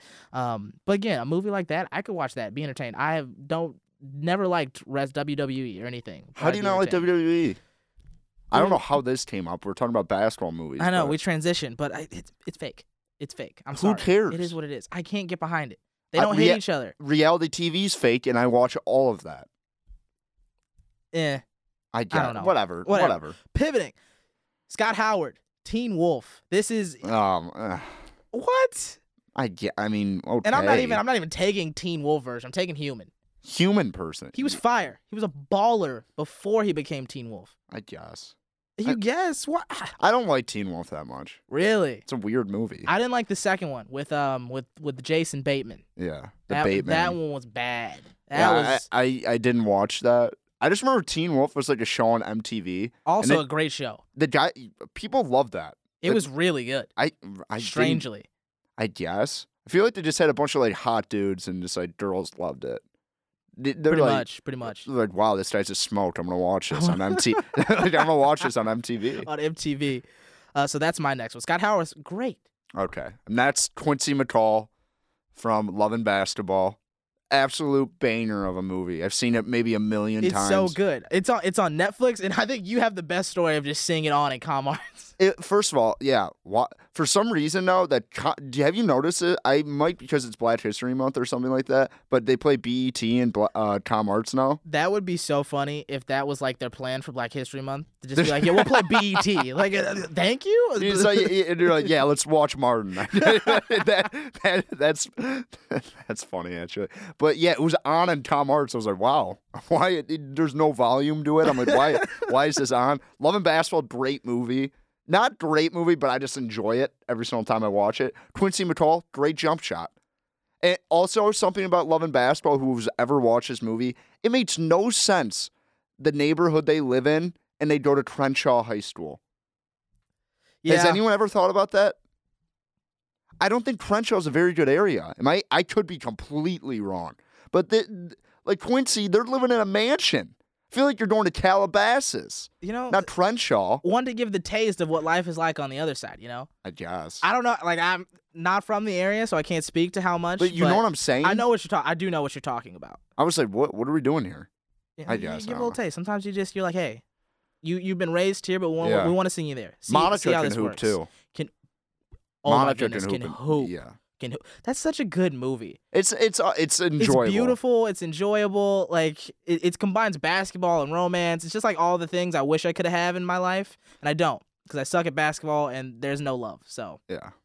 And you find out your pro athlete dad's cheating on your wife, but I mean your mom. Yeah, that's Whatever. a rough turn of events. Good for Zeke. Good for Zeke. For him. My next one, an absolute hooper, the guy who's getting Georgetown offers, Kyle Watson in Above the Rim. Above the Rim's a solid film. Great movie. Yes. And I had to. There are a lot of great players. Absolutely, he's amazing in that. He's amazing in Above the Rim. I think it's one of my favorite basketball movies. I guess. I like anything Tupac's in. I mean, it's pretty because I feel like I'm cool. Because I'm like, yeah, I'm like, you know what? Tupac was in the 90s. I listen to his music now. I'm cool. if that has any logic at all. I like it. Makes sense. Sometimes you just want to fit in. It's kind of why sometimes I have my Jordan takes. I'm like, hey guys, I know this. I've been there. Strictly, like don't like LeBron James because he beat the Pistons when I was like 7 years old and I like cried my eyes out. And I will just be like, know what? MJ was the best player of all time. Didn't watch him once. I've never seen born. A game. But yeah, but hey, he's better than LeBron. Better. LeBron's a crybaby. He's the GOAT. Trent's not here to defend him, so. I hope Trent's listening. But dude, I'm looking at your list, and I saw your what was it? Your honorable mention, and I'm gonna take it. I don't know if this is your honorable mention or not. Jimmy Chipwood from Hoosiers. Oh no, not my honorable mention. He was in it. Okay, we need to have a discussion about that. Hoosiers, all-time white dad movie. All time. White dad. My dad loves Hoosiers. It is the quintessential white dad movie. Like that is a staple of a white dad life. You have had to have seen Hoosiers. Gene Hackman, what an actor and that guy is. And you really have had to have taken a life lesson from Hoosiers. Hoosiers has had to have an effect on your life. I guess. I does it? I feel like that and Rudy. Both movies take place in Indiana, so yes, a lot of white people there. It always gets referenced in every scenario of whether it's you're the underdog stories. A white dad or white is referencing Hoosiers or Rudy. Sorry, I took that one, but I like your next one. That's a really good one. Chitwood was a shooter. No, he was nasty. Like, dude's got a jump shot for days. No, he was gross. Objectively, the rest of the team stinks. And then Jimmy Chipwood's just the truth. He put him on the back. He was Larry Bird. Not even that. Okay, that's racist, but just because he's white. But Jimmy Chipwood, wet balls. He was just money. He was money from three. Money. My next one. You have to pick this one. There's not a lot of big guys to pick in movie basketball players. A lot of them are guards. Yeah. So you got to go with Neon. He plays a lot like Shaq. He is crazy. Wait, say his full name. How do you say it? It's Neon Bordeaux. I love how they something like that. We gotta get someone from Louisiana. Let's give him the most Louisiana name of all time. It's crazy. I looked at it because I forgot exactly what it was in the movie, so I had to Google it, and then I was like, I can't try and say that on air. I don't know. Blue Chips, great. I love Blue Chips. You combine Shaq and Hardaway in a movie. Who's the white guy in that? Was he a basketball player? No, wait. Because it's Penny and Shaq. Yeah, it's Penny and Shaq. And then what's it called? And I'm about Cousey's in the movie. Bob Cousy. Is that who he? Bob Cousy? Cousy. Did I say Cousy? Yeah. That was Cousy. not. I know Dickie V's in the movie. So is Bob Knight. Yeah, and Bob Knight. Yeah. So I mean, I guess. I don't know. I think that may. Know what I'm saying though? Nick Nolte's the other guy that I'm thinking of that's off the top of my head. He's the coach. He's the coach. I don't know. No, but there's a third big recruit that they give the money to. He's from Indiana. They give another guy a big recruit. I don't know. Blue Chips, good movie. Great movie, but had to pick him because you need a big man. I needed to fill out with a big man, and so Shaq's going to be the big man on this list. And then you want to take your next one, or you want me to go with my honorable mention? I was going to say this, and my brother, Kyle Collins, will appreciate your honorable mention. You should say it. All right. My honorable mention, the man, the myth, the legend, Kyle Johnson, The Luck of the Irish. All-time Disney Channel original movie right there. So good. It's so bad, but it's so good. Back in the day when I was very, very young, when 5 to 6 area, it would be Luck of the Irish, all the Halloween Town movies. Those were fire. And then I think I don't know when the High School Musical came out, but that's when they changed the game for me. And then I was all in on Disney Channel. And then they made Lemonade Mouth, and I was like, no thanks. Oh, dude, come on. That movie's trash. Come on, the movie's not trash. Other than Naomi Scott being in it, it sucks. That movie, I really, Disney Channel, all the DComs, fantastic. Not all of them. Some of them are horrible. Dude, come on. Which one's bad? Which one? Which one's bad? I could easily, if you're going to say something like Stuck in the Suburbs, I could watch that all the time. Well, I feel like it's the age you're at, but there were some stinky ones. Very bad. There's Smart House, all-time ones. All-time. Yeah, but that was before my time. I was at the high school, we were at the High School Musical era. What was after High School Musical? That just stunk. Lemonade Mouth stunk. Starstruck, that movie stunk. Oh, come on. bad. Come that on, movie was so bad. Give me any song out of that movie, I can go word for word. For Starstruck. Starstruck, dog. You watched that movie. Watch that movie. Wow. Did you like Camp Rocks? Were you a Camp Rock guy? Okay, Camp Rock had some jams in it. Camp Rock's solid. Yeah. 2, not great. Other than the fact that like Kevin Jonas is just like looked so weird in that movie. Kevin Jonas, what a tough life that guy has. That was like he's gotten better now, and I think he has now risen himself to be a vital member of the core group. He's but not a back vital then, member. in He's Camp still Rock, not a vital member. I can't diss him like that. He's the first one to get married. He started the trend. And then Nick and Joe were like, I guess we got to get married now. I literally think the Jonas Brothers got back together because their mom was just like, hey, Nick is bored. Can we do something for him? like they had to do something. The one I feel bad for is the younger brother. I think it's like Frankie or something. Okay, I mean they're all getting money. They're all getting money. Have you seen Johnny Capohala? Any of those movies hit for you? No, I don't even know what you just said. Dude. I don't know. Lizzie McGuire, not a Disney Channel original movie, but it's a very good movie. That's a really good one. Very good movie. That's a really good one. Okay. But yeah, that's my list for top movie basketball players. Did you have anybody else you wanted to throw in there? You can honestly, you can throw Penny in there.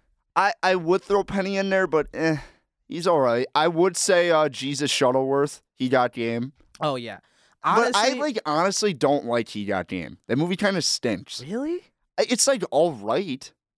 Like That's Denzel's fantastic in that movie. Yeah, but like it's like Ray Allen. I don't know. I'm not the biggest He Got Game fan. All right. I honestly, conversely, I would throw Denzel in there, because I've listened a couple times to this Bill Simmons podcast with Spike Lee. Yeah, and he talks about the pickup game they played in there, and that Denzel like actually gave Ray Allen buckets for a minute, and then Ray Allen was not supposed to score at all. Yeah, and so I'm going with Denzel. Denzel's a hooper. I guess. Okay. I also feel like I would pick up somebody from Coach Carter. Oh, dude, I can't believe I forgot this. Ty Train. Guy was unstoppable. Unstoppable. I shout out to my friend Chris, and that's our neighbor. He loves Coach Carter. He texts me every single time he watches. Ty Train was a bad teammate. He just says that every single time. Ty Train was a bad teammate. Coach Carter, great movie. That's a really good one. Yeah. I could also did you ever see, it was a Disney movie, Double Crossed, I think it's what it's called. No. I think it's the women's basketball movie with the two twins who play basketball. No, that movie is called Double Teamed. Double Teamed. Which is unbelievable that they entitled a movie that. Yeah. Unbelievable. Unbelievable. This is the dumbest thing I've ever heard. I'm good with that one, too. I like that movie. Okay. I agree to disagree. Okay, let's talk some Bachelor. All right, we'll get into The Bachelor now. But those were our Sparty Awards. Yes. Having other movie basketball players, be sure to call or text in. You got some names that we forgot, we left off the list. You can tweet at us at WDBM Sports using the hashtag GWReport. You can call or text at 517-432-3893. That's the number to call. Number to text is 517-884-8989. Now Bachelor. Well, Ryan Rabinowitz literally didn't care about the rest of the show, but he was very adamant that he wanted to call in for this. And being the good producer I am, I barely know how to work the phone, so we kind of cut that off. So, sorry, Ryan. Yeah, sorry, but he didn't text me, so who knows? He was in Nashville having himself a good time. So I guess that's like, if there was a place that you were like, Ryan Rabinowitz will go and he's gonna spend the rest of his life there, it will be Nashville. I guess it feels like the place for him. He's got the country music all around him. Yeah, he can sit out there with his cowboy boots or whatever. You watched this week? I watched this week. It's insane. This episode, and so we'll go through and we'll recap and hit the points along the way following the episode. This episode was crazy. A lot of stuff went down. Starting first, the cliffhanger that was with Hannah B potentially coming back into the house. Well, turned out to not happen. But I still don't like what went down. It was a very strange conversation they had where it felt like I was watching like Marriage Story. Dude, what was up with all the lead grabbing? It was so the weird. Leg grabbing. He was literally just kept on just grabbing I was like, what is going on here? Just stop grabbing her leg. I don't know why I thought it was so weird. So the leg grabbing, he does that to every girl. It's Anytime weird. They're just sitting with him and they're just talking, he's rubbing on a knee. And I'm like, okay, Pete, calm down. No, but at the same time though, they should have they should have kissed there. That would have intensified the season a little bit more. It would have. He wanted to too. He definitely wanted and I to. felt like they both wanted to, but No, I feel like Hannah a didn't producer was want in the ear. She got in his lap to like say goodbye, and I was like, you needed to be in his lap to be like, yeah, I'm not coming back. Like, No, but Hannah is just like, she's like, first of all, the producers are basically say, hey, can you come stir up some drama for the first couple episodes? Because Pete's kind of a wet blanket. We got to get some like entertainment going. But like Hannah just showing up there in the first episode, just like talking about how much they've had sex, really like was the weirdest thing ever. I'm like, that was so weird. Anyone agreeing to that, just be like, hey, here's a group of like 15 girls that are dating this guy I used to date. I'm going to tell them how many times I had sex with them in that windmill. And the way she they're said gonna it. love it. And first of all, the girls who were like mad about it, like figure it out. Act like you've been here before. What's that one girl? God, Natasha? Natasha was heated. I'm like, over Natasha, this. no one's here to see you. Hannah puts asses in the seats. She just does. And like that's the fact. Like, Natasha, settle down. Come on. She was mad about it. So that's again, Hannah B goes away. This whole group date thing of they were all gonna spill some sex secret that they had just goes away because Pete comes out and he's like, guys, I just want to let you know that in fact asking my ex, the girl who broke my heart, to come back for a group date and basically lead this whole thing was a bad idea. And I don't really know what to say at this point. And then they all get mad. Natasha's furious. Natasha's sitting there and she's like, how I thought Pete was ready for this. I thought, like, this is The Bachelor. Come on now. I get it, but at the same time, I'm like, Natasha, you're laying it on thick. Like, you come on. Exactly. And you, not even 20 minutes ago, we're all sitting there like, I think I could see myself falling in love. And then immediately you're like, I don't know about Pete. Yeah, dude, oh my God. First of all, the switch up is crazy. I know this is like such a like dumb thing to say, but like, can they just like stop doing the pilot stuff? Is a pilot that cool of a job? Like it's not like he's like fighting like he's not a pilot for like an Air Force or like the Navy. He's a pilot for Delta. I don't need to hear about Pete being a pilot for like 2 months. I'm tired of it. One thing is that it's crazy how many times he says or somebody else says he's looking for a co-pilot. Oh my God. If I have to hear he's looking for a co-pilot one more time, it stinks. I might stop watching so the much. show. It's so bad. And one thing you have to notice is after the first episode, where are the flight attendants are gone. Yeah, are they? Like, I think all the people who were like, yeah, I'm a flight attendant, they just I thought Kelsey was a flight attendant. Is she a flight attendant? I don't know. She stinks. Let's talk about her. She's a grade A drama queen. She's so bad. She has to be gone. No, after the next one, she's gone. Pete's soft for not like I know the producers are probably like, hey, we gotta keep this girl on, keep the drama with Hannah Ann. By the way, if Hannah Ann did drink that champagne like on purpose, good for her. I love it. So we'll hit this story. So Kelsey basically, after they come back from the group date, and then Pete has his little kind of remake group moment with the girls who went there. So McKenna, which her name is spelled McKenna. Oh, McKenna stinks. Not a fan of that one. But him and McKenna, they have a little makeout sesh, and that goes well. Sydney, who I didn't even realize Sydney was still on this show, she has a great conversation with him. She ends up getting the rose for the group date, so she gets the group date rose. And then Pete comes back, and they have quiet time with him and all of the girls. Kelsey, for some reason, she had this bottle of champagne for her birthday. First of all, you get this bottle of champagne for your birthday, and you're like, know what? I'm going to save it for something really special.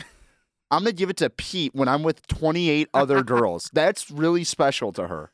What a complete psychopath. Is Eric Bott joining us? Wait 1 second. Yeah, Eric, hop on it. He wants to hop on. Eric, you in? Yeah, I just got to say one thing. First of all, happy Sunday, guys. Thank you. Happy you. Green. Thank you. Thanks Happy Sunday to you, too. Thanks for having me. I don't watch The Bachelor. Oh, I will not big watch mistake. The Bachelor. You should watch it. Big mistake. And because I can't believe it. Oh, well, I just can't believe it. Like, it's great reality TV. It's not reality though, Collins. Yeah, it's just not. See, I don't know. My reality, there are some parts that I buy in. Like this whole Hannah Ann is evil. Sell this to I me. think she is. You think? Okay. I think this is her actual personality. Like some of the scenarios are set up, but this girl is like next level. Well, Hannah Ann knows she's a lot more attractive than a lot of the girls. Let's just be like, she's 100%. super. First of all, when she put on that beret, she knew the game. She had the game in a headlock. Let's talk about the fashion show. How unfair it was for Hannah Ann to be allowed. She's a model. Like, no, obviously she won. No one was even talking about it. That's her job. And we got like girls like who are like insurance like salesmen trying to do it, and they're like, yeah. She didn't bring enough personality. The sheer fact that Hannah Ann could walk on this fashion show, this runway, with a wedding dress. That was on episode 2. It's a winner. First of all, that definitely was not in the Revolve store either. No. That was totally against the whole concept of the thing. She definitely was like, okay, someone make me a wedding dress, and the producers are like, okay, this chick's a winner, so we're gonna make it for her. Here's one thing that I also am bewildered by with The Bachelor is that ABC and ESPN are brother and sister. Oh, yeah. The national title this week, it was so stupid. That was tough. Why? I don't know. That is how much what we're saying is they still chose to air The Bachelor during the College Football Playoff National Championship game on Monday, this past Monday. Why? They probably like that's how important it is to them? I mean, I couldn't take a week off? No. People love it. I love it. Yeah, people love it. It's good. I'm really into it. Really? No kidding. You guys are into it? We couldn't tell. Yeah. It's a fun time to watch. Yes. I mean, guys, it's it's not real. It is. Stop. You guys, you have made for the last 10 minutes talked about all the things that's not real about it, but, you still that's love not it. the thing that gets me. It doesn't like I don't care whether it's real or not. Yeah, there's a lot of things that I guess we have different priorities then. That's fine. There's a lot of things that aren't real about it, but they're like people wouldn't be having kids with like people with The Bachelor if it was that fake. I could say like publicity marriages, but there's people like with actual like kids that went on this show. Let me clarify my take here. I think that a lot of the banter and the interactions that happen on the show are just forced and cringy and fake. Oh, so cringy. But I love that. I love the uncomfortable. It just makes me uncomfortable when I watch it, so I just can't watch it. I guess. So, I mean, obviously there's been, real relationships that have come out of The Bachelor and The Bachelorette, I guess. Yeah. Now, I wouldn't know from watching. Jordan Rogers, JoJo Fletcher. Yeah, right. Aaron's brother, right? Yeah. Yeah, and so Aaron does not like his brother. Yeah. Don't we know it? There's a family spat going on, but I mean, it's just when the rose. I guess I'm like the opposite of like a hopeless romantic. No, so but I'm not like that either. It's not even hope. Like I'm a hopeless romantic. It doesn't fill the void for me. Okay. What this? Come on now. What does a hopeless romantic even mean? I feel like both of us low key kind of slot into it with the amount of rom-coms that we've both seen. Yeah, my God, Collins, you're like the king of rom-coms. I love rom-coms, but there's a difference between. I don't even know what a hopeless romantic means. Somebody in a rom-com, like your stereotypical romantic. So you just believe in love? Lead character. No. Just the way. Because I believe in love. I'm not a heartless human being. I'm not saying that I don't believe in love. I'm just saying that I think that there are people that, go to a deeper extent into like, this is my feelings and yeah. No, I don't picture you as one of those guys. I think I should win The Bachelorette. I've said this for a while. Oh boy! But I would have to. No, I would say this. I would have to get a little bit more attractive. I would have to go to the gym for probably like 6 months, get that Bachelor body, and I could win it. And maybe like grow some facial hair. Because every single guy who's won The Bachelor has facial hair. This is a fact. They all look the same. So yeah, they all look the same. They're all like white guys from like Nashville. Yeah. I think you could. I don't think it's that hard. No, yeah. And especially for you, because I really, there are a lot of these guys who I really don't know. Like, this is, to me, when I watch this show, it's just like taking all the hot people who have never, ever had to work to get somebody in their life. Their jobs are preposterous. And they, it's like the Hallmark Channel. Yeah. Like, oh, he's a hedge fund manager and his uncle is eccentrically rich. Like, that's these people's jobs. It's hilarious. I want to say one last thing before we move on. I don't get this at all. I think the guys sort of do it in The Bachelorette. The girls being so buddy-buddy with each other bugs me. You're on a competition. Like, stop. Stop, like, holding hands as that you go, girl. Like, I'm so happy you had great time with Pete. You shouldn't be happy. Are you trying to win the show? Yeah. You shouldn't be happy. Which is why, like, as much as I think Hannah Ann is evil, she's playing the game the right way. Like, the sheer, the evilness and the hatred you have to feel for somebody when Kelsey comes over, she's literally sobbing. And she's been Kelsey crying in the stinks. bathroom. Oh, my and God, Kelsey's I hate like, her. just admit that you knew it was my champagne bottle. And Hannah Ann's just like, I acknowledge your feelings. That was... This is an apology. That was the most savage thing I've ever seen. Well, Hannah Ann did that week 1 where she gave you that look and you're like, uh-oh, there might be like a full-on fight. Right there, I thought there was going to be a full-on fight. And then the audacity for Hannah Ann to go on later and tell Pete, I think Kelsey's bullying me. Like, and Pete's just like, I guess we have to talk about this. And Pete's like, this is anti-bullying. Kelsey, we don't bully here on The Bachelor. Dude, oh my. First of all, why would you even ask? Like, hey, Pete, this is what happened. I'm so sorry. Because the producer told her to. I guess. That's why. Okay. Because it's fake. Okay. But come on. Don't be a party pooper. I am the devil's advocate when it comes to The Bachelor. Okay, we're going to have like an Impact Radio just sit down and watch an episode of The Bachelor. It's so you can understand that this is like a sporting event. It basically is because everyone tweets about it now and everyone in sports media watches The Bachelor. The thing that's great about The Bachelor, though, is that there's literally, for like these next couple of weeks, as we're not on like the hometowns and like all the good episodes, like the first episode's the best episode of the season, and then you got to wait like a couple months for the really good episodes. There's basically like 2 hours of slop. And then the promos are just so good, they just loop you back in. The promos were great. And I like that because now they keep showing like what's going to happen in the later episodes. And I'm like, wow. Pete's mom crying. Like, come on. Bring her back. Pete's parents suck. I can't stand Pete's parents. You're like, who... How could I don't know any renews their vows after 33 years? They did it for the show, and then because the producers told them to. They're gonna be pictures with Madison. Oh yeah, that's so weird. Like that's just weird. Like come on now. I feel like renewing your vows is just like a nice flex. I also still don't understand who's Cuban in his family. I don't know either. Because I see he even at one point he speaks Spanish during that part, and it sounds like he struggles. It sounds like me when I took honor Spanish in high school, where I'm like, yo, soy. Yeah. Like it's weird. And I'm like, are you actually, is this real? What is renewing your vows going to do for you?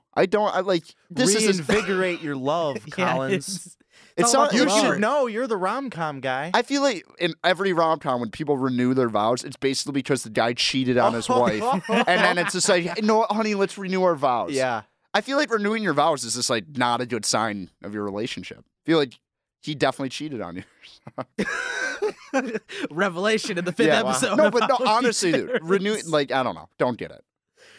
Either way, very crazy episode. We didn't even really hit on it, but just to recap what happened, basically Hannah Ann took Kelsey's champagne bottle that she had been holding for years to give to Pete, and then they drank it, and then Kelsey tried to redo it with another bottle of champagne, and then she's sitting there, Pete's like, would you like a cup? And she's like, no, I'll just take the bottle. Dude, that Tries was to such drink a out tough of it. look. It sprays back in her face. It was wonderful. By the way, my mom just texted me. She goes, Ryan, you know women cheat on men too. I would say, thanks, Mom. Thanks for the text. Thanks for listening, Mom. But the champagne was such a tough look. That was like, she was so cocky about it. She's like, let me take this champagne all over her face. Just completely embarrassed herself. Oh my goodness. College, I can't you're get killing over us your in mom. That was funny. That was great. Shout out to her listening. Yeah, shout out appreciate Anne-Marie. Love you. Okay. Thanks for keeping it equal too. Yes. Both genders are equal opportunity cheaters. Yes, I guess. Also, before we get out of here, I just want to shout out Victoria F for she's playing the game right. She's based everything off of the fact that she's very insecure, which I think is not true. Oh, you're on The Bachelor. That was bugging me too. She's like, oh, I can't do this. I'm so scared. And then you walk out in lingerie. Smart. At the fashion show, make out with Pete in front of like a bunch of people. So don't give me your no one's insecure on The Bachelor. They're all there to get Instagram famous. She's so in you're not Pete's head. Pete's sitting there. He's like, oh, I feel so bad for Victoria. She feels so less than all these other girls. And she's like, actually, I know I'm hot. I know I'm great. She kind of looks like Bad Baby.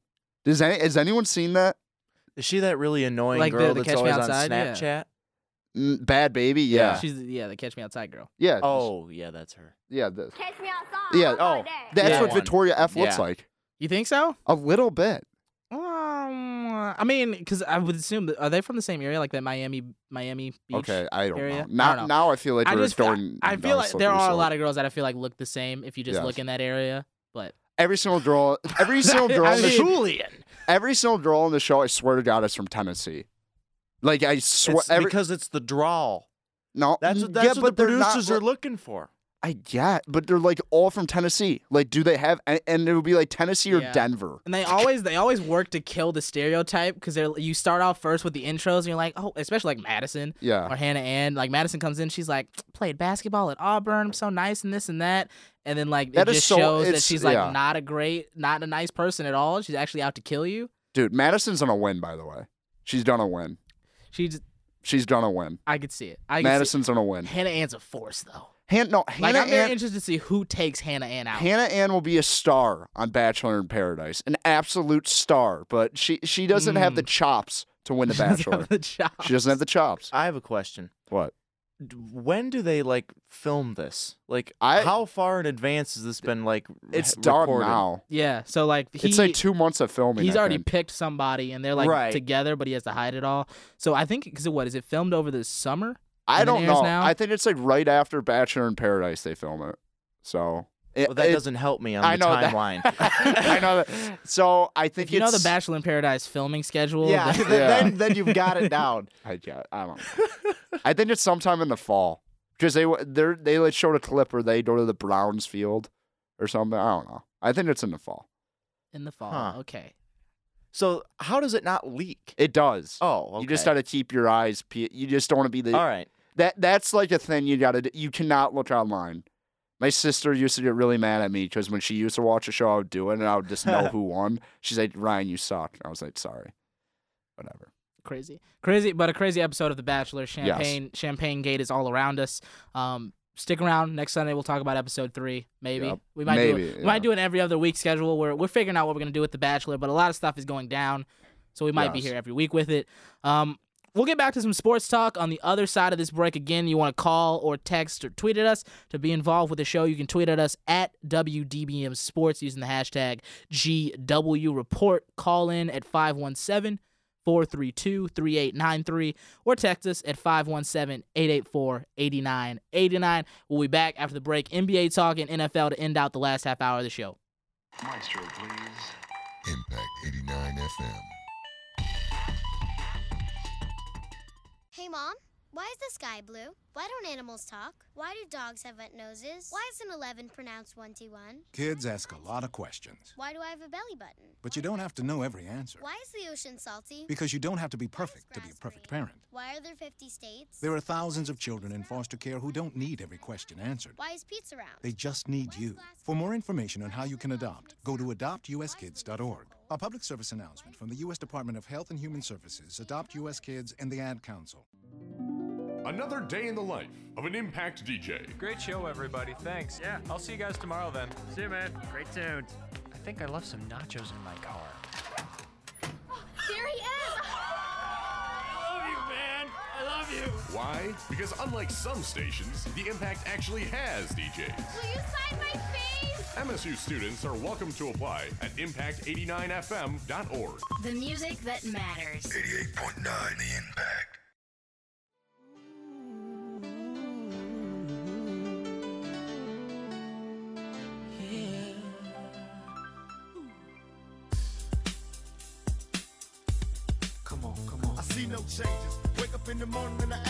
Oh, is my mic on? There we go. And we back. We back. I know. Did you cue this up after we had talked about it? Yeah. Nice. Love it.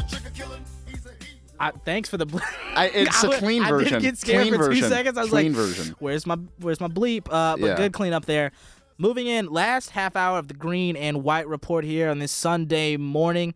We're going to start off with some NBA talk, get on our professional sports kind of segment of the show today. Starting with NBA, I want to just go over some quick highlights. We haven't talked NBA in a while. Yeah. We will, I believe, we'll get posted maybe pretty soon, have an NBA podcast going on at Impact, so make sure you tune into that. Are you a part of that? I was not for the first episode. Trent Balley's heading that up. I think I'm going to be on a couple of episodes, but Gotcha. he's leading the effort, and they were here Friday morning, I believe. So. Yeah. Make sure to stay live for that content. We're on Spotify, so make sure you get at us on Spotify. Check out all the podcasts. But last night, Lakers with a big win against Houston last night on the road as well. Big road win for the Lakers. I want to ask you, Collins, you look at this Lakers team playing some of the best basketball in the league right now. LeBron's look great. The whole team's look great. I mean, Kentavious Caldwell-Pope dropped 20 last night. First of all, speaking of KCP, I know he was on the Pistons, but yesterday he tweeted, and I was like, "Why do I follow KCP?" I was like, I was so bewildered why I follow him. But yeah, KCP is actually playing pretty well for them. If you're the Lakers and AD hasn't played in 5 games and they haven't really missed a beat, I mean, LeBron's just a flat out monster. That's just how it is. If you're a Houston Rockets fan though, I gotta ask you, I don't know how you do it. Like they made all these moves and they stink. I know their record's not that good. They're gonna lose in the first round of the playoffs. I truly believe that. See, I'm waiting out because I know there's gonna be a move at some point for another piece. Yeah, but what piece do you bring in with Russ and James that works? That was such a. I don't know. And I get Chris Paul and James wasn't necessarily the best fit either. But Chris Paul's at the Oklahoma City Thunder in the playoffs. He's probably played like an all-star They this look year. good, and SGA looks good. Shai Gilgeous out, yeah.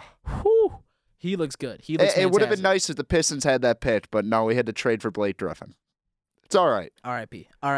So I did want to ask you about the Lakers. As of right now, are they your outright favorite to win the title? No, it's the Clippers. You still got the Clippers? They don't play Paul George and Kawhi. I don't know what the number total is, how many games they've played together. Yeah. It's got to be in the 15 to 20 range, I guess. I missed the game yesterday. Did they play yesterday? I don't think Paul George did. I could be incorrect. Yeah. I didn't watch that. But I'm checking. But yeah, they stagger. One of them is usually it's Kawhi who's off on load management. But you look at this Clippers team, the Clippers are just deeper. And I get that doesn't necessarily translate into NBA playoffs. But, you got Lou Williams as your 6th man, and you got Montrezl Harrell your 7th man. That's almost impossible for any other team in the NBA to kind of, deal with that.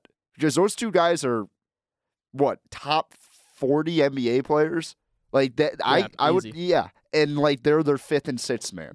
And I understand they're not their 5th and 6th best players, but, and you just look, I think when Kawhi plays, he's just the best all-around player in the NBA still. And his impact on the game, and you saw it last year with Toronto, he can just take over games both sides of the court. He can, yeah. And when you've seen the Lakers and Clippers play, you've kind of seen that weakness with the Lakers' bids. Anthony Davis is going to get his, but when Dwight Howard's not facing Andre Drummond, and has to face a guy who actually has offensive prowess, they've struggled. But Dwight Howard and JaVale McGee have been really good for the Lakers.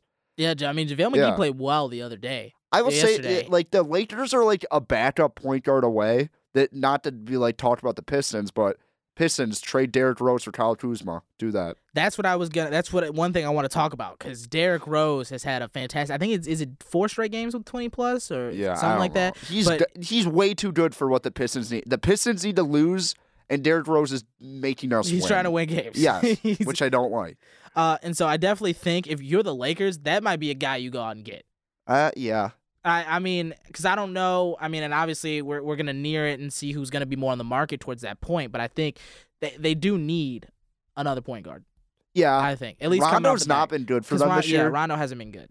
I mean, the thing about Rondo is, he's so unselfish, he's selfish. It makes I don't know how to describe it. You have to play at his pace, so it just affects the offense so much that it's not necessarily good, because I understand that he'll be hey, AD needs to get a touch here, I'll get it to him. But half the time it's just Rondo dribbling for 10 seconds and then assist hunting. And I don't know. I don't know why Quinn Cook doesn't get more minutes. I'm a big Quinn Cook. Quinn Cook. I don't get it. But whatever. I mean, But yeah, Lakers have been playing well. I mean, you think the Lakers are favorites? I do like the Lakers. I feel like they're going to run on the gas, though. The depth is an issue, but that LeBron AD combination, I do think, and I was surprised because I didn't think Danny Green was going to play as well as he has. He's been really good for them. And he's been good. And so I think, if they're able to keep that going and they add a couple more pieces to bring some more just shooting and solidifying around LeBron and AD, I think it could be good. I mean, they're getting major production out of guys who you could not have told me at the beginning of this season would be productive players for them. And LeBron's probably playing some of his best ball, right? He's averaged 25, 7, and 10 so far on the season. I will say this. LeBron James is still a top 5 player in the NBA. I don't think he's the best player in the league anymore. Really? No, I think Giannis. You're on the Kawhi train? Or you're on the Giannis? I think Giannis still needs a 3-point jump shot. He does it enough where he's practically unguardable. He's unguardable. Like, you let him shoot. Even if he goes 3 for 10 from 3, they're still going to step out on him. It's like the whole Joel Embiid thing. Joel Embiid does pump fakes from 3, and everybody jumps at it for some reason. Yeah, but makes no sense. I don't think anybody's jumping on Giannis, and I think it was no, but you know what I'm saying. I personally think Giannis is the best overall player around the league. But when I looked at this Lakers team, I think it's just going to be it's how AD plays in the playoffs. Yeah, because LeBron's gonna get his. He's gonna do what he does. If AD is as good as he's been, they're gonna make the Western Conference Finals, and I don't know if they win the title because I think the Bucks and the Lakers would be a hell of a finals. But NBA is so weird to me. NBA's been so boring this year. It's hard for me to turn on games. I think it's definitely. I think with the lack of, there's no Klay Thompson, there's no Steph. I think you're missing a lot of exciting players to watch, just night in and night out, and then especially with no Zion for the Pelicans, the excitement level of some of these teams who get more of those national games, who people are usually going to see, because there's not a lot of people who are nationally watching the Memphis Grizzlies and are being able to see what Ja Morant is doing in Memphis. Now that we have social media, though, by the way, Memphis is going to win gonna make the playoffs. Yeah, they are. Ja Morant, the team they have, fueling them to a playoff run. I mean, Jaren Jackson and Ja Morant are both shooting 40% from 3-point land. If you set, Jaren Jackson's obviously a 6'11" athletic freak, and you saw him at Michigan State, he could shoot the 3, but 40% in the NBA, that's pretty impressive. Ja Morant, whereas one knock coming into college is that he couldn't shoot that consistently, shooting 40% from 3. This team is a problem. They're going to be I always say this to my friends too, they're going to be really good and then they're going to move to Seattle. All those Memphis is not going to be able to enjoy it. They're honestly, I feel like the NBA has just been sitting on a team in Seattle, just waiting to see who's the small city up and coming team that we can just move. What? Why did they, I don't even know how, that's such a weird story how the Sonics left Seattle. That's got to be a 30 for 30. Yeah. Good idea. That'd be a good one. Yeah, but that'd be a good one. Shout out to Seattle Storm, who've been holding out Seattle for that. I want to ask you, Sue Bird. Sue Bird. Yeah, shout out. Probably my favorite player.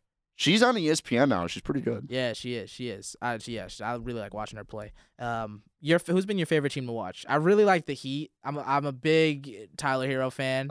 I wasn't when he was at Kentucky. It was another one for me. It was kind of like a Duke player. Yeah, it was just the white guy who can shoot. That you're like, I hate this guy. He has the haircut. And I don't like it. Tyler Hero is the weirdest person I think on God's green earth. Because the way he acts and talks, you think maybe he's from you don't even know where he's from. He's from Wisconsin.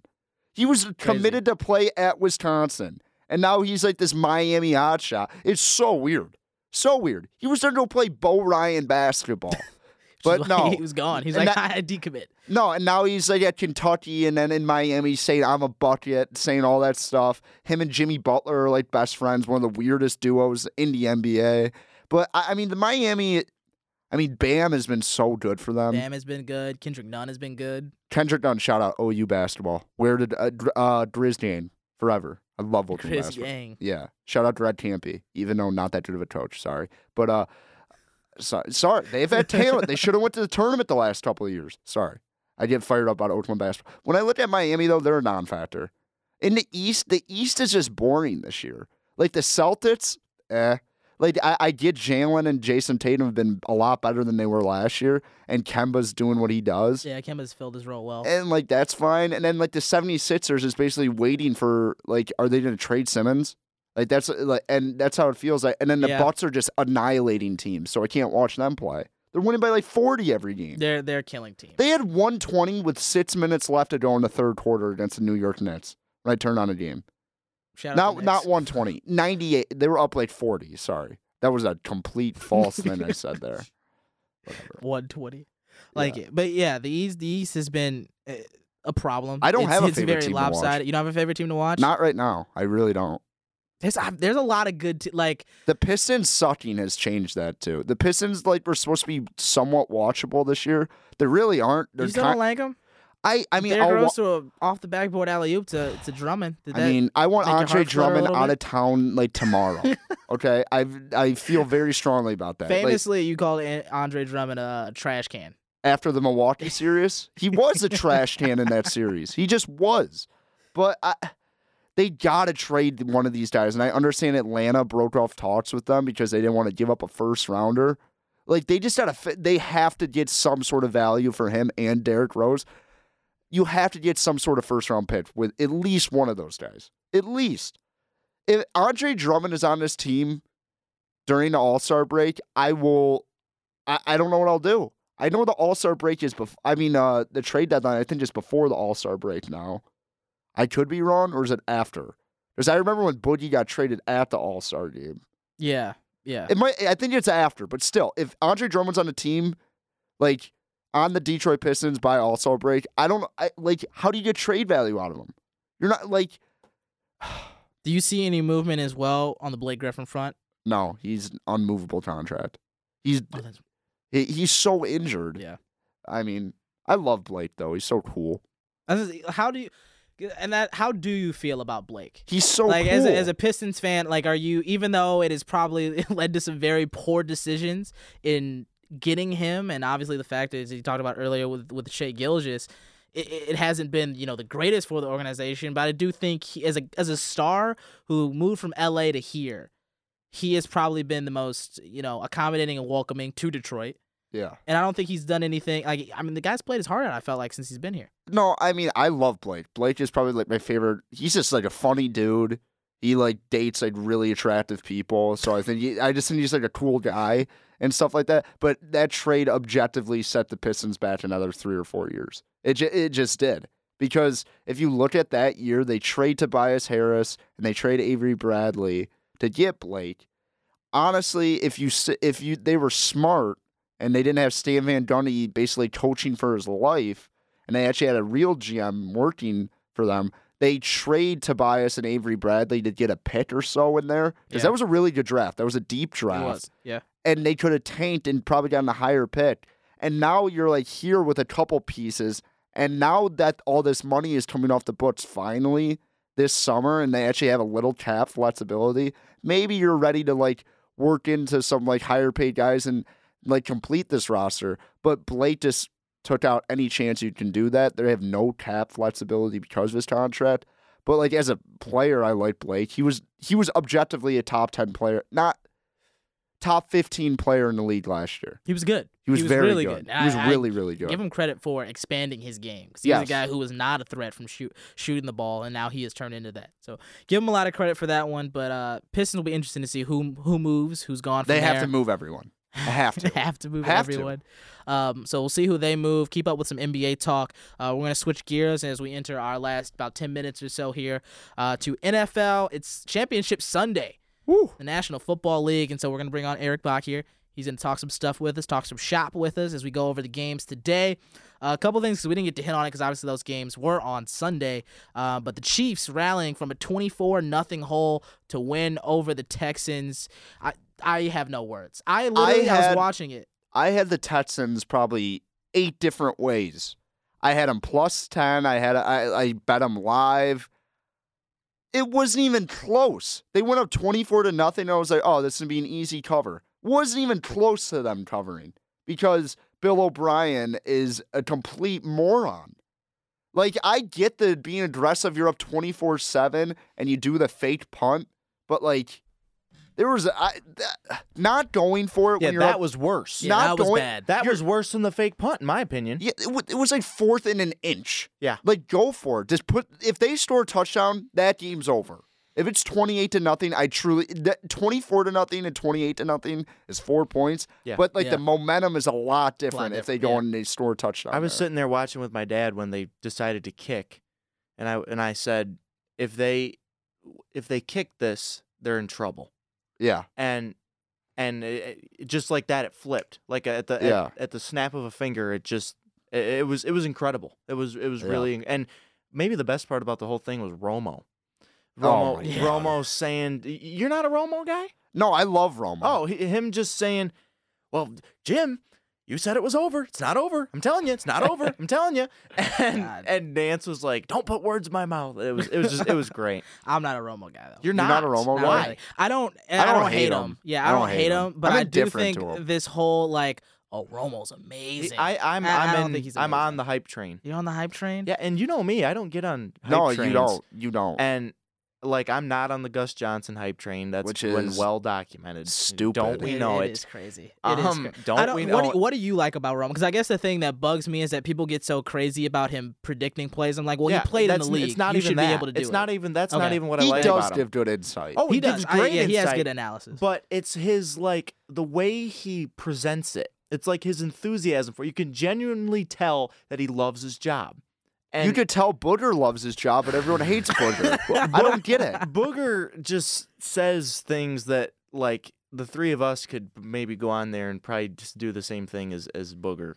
I get Well, the thing with Booger that did, because he was on for the Buffalo game. Yeah, and as he kept going over about how Josh Allen was playing so great, and then Allen decided to just whatever he did in that last fourth quarter, we spent 3 quarters of play going, oh, Josh Allen is poised. This guy looks great. And then all of a sudden he's like, oh, I'm just gonna throw a pass behind my back. Yeah. The best thing about Booger are the memes that people say when they're stating the obvious, and it's Booger talking on his big Booger mobile that he had last year. They say they're gonna bring Romo to Monday night. Yeah. They should bring back the Booger mobile. Oh, I don't think. Why not? I think Booger's gonna get booted back to the studio if Romo comes back. Yeah. But anyway.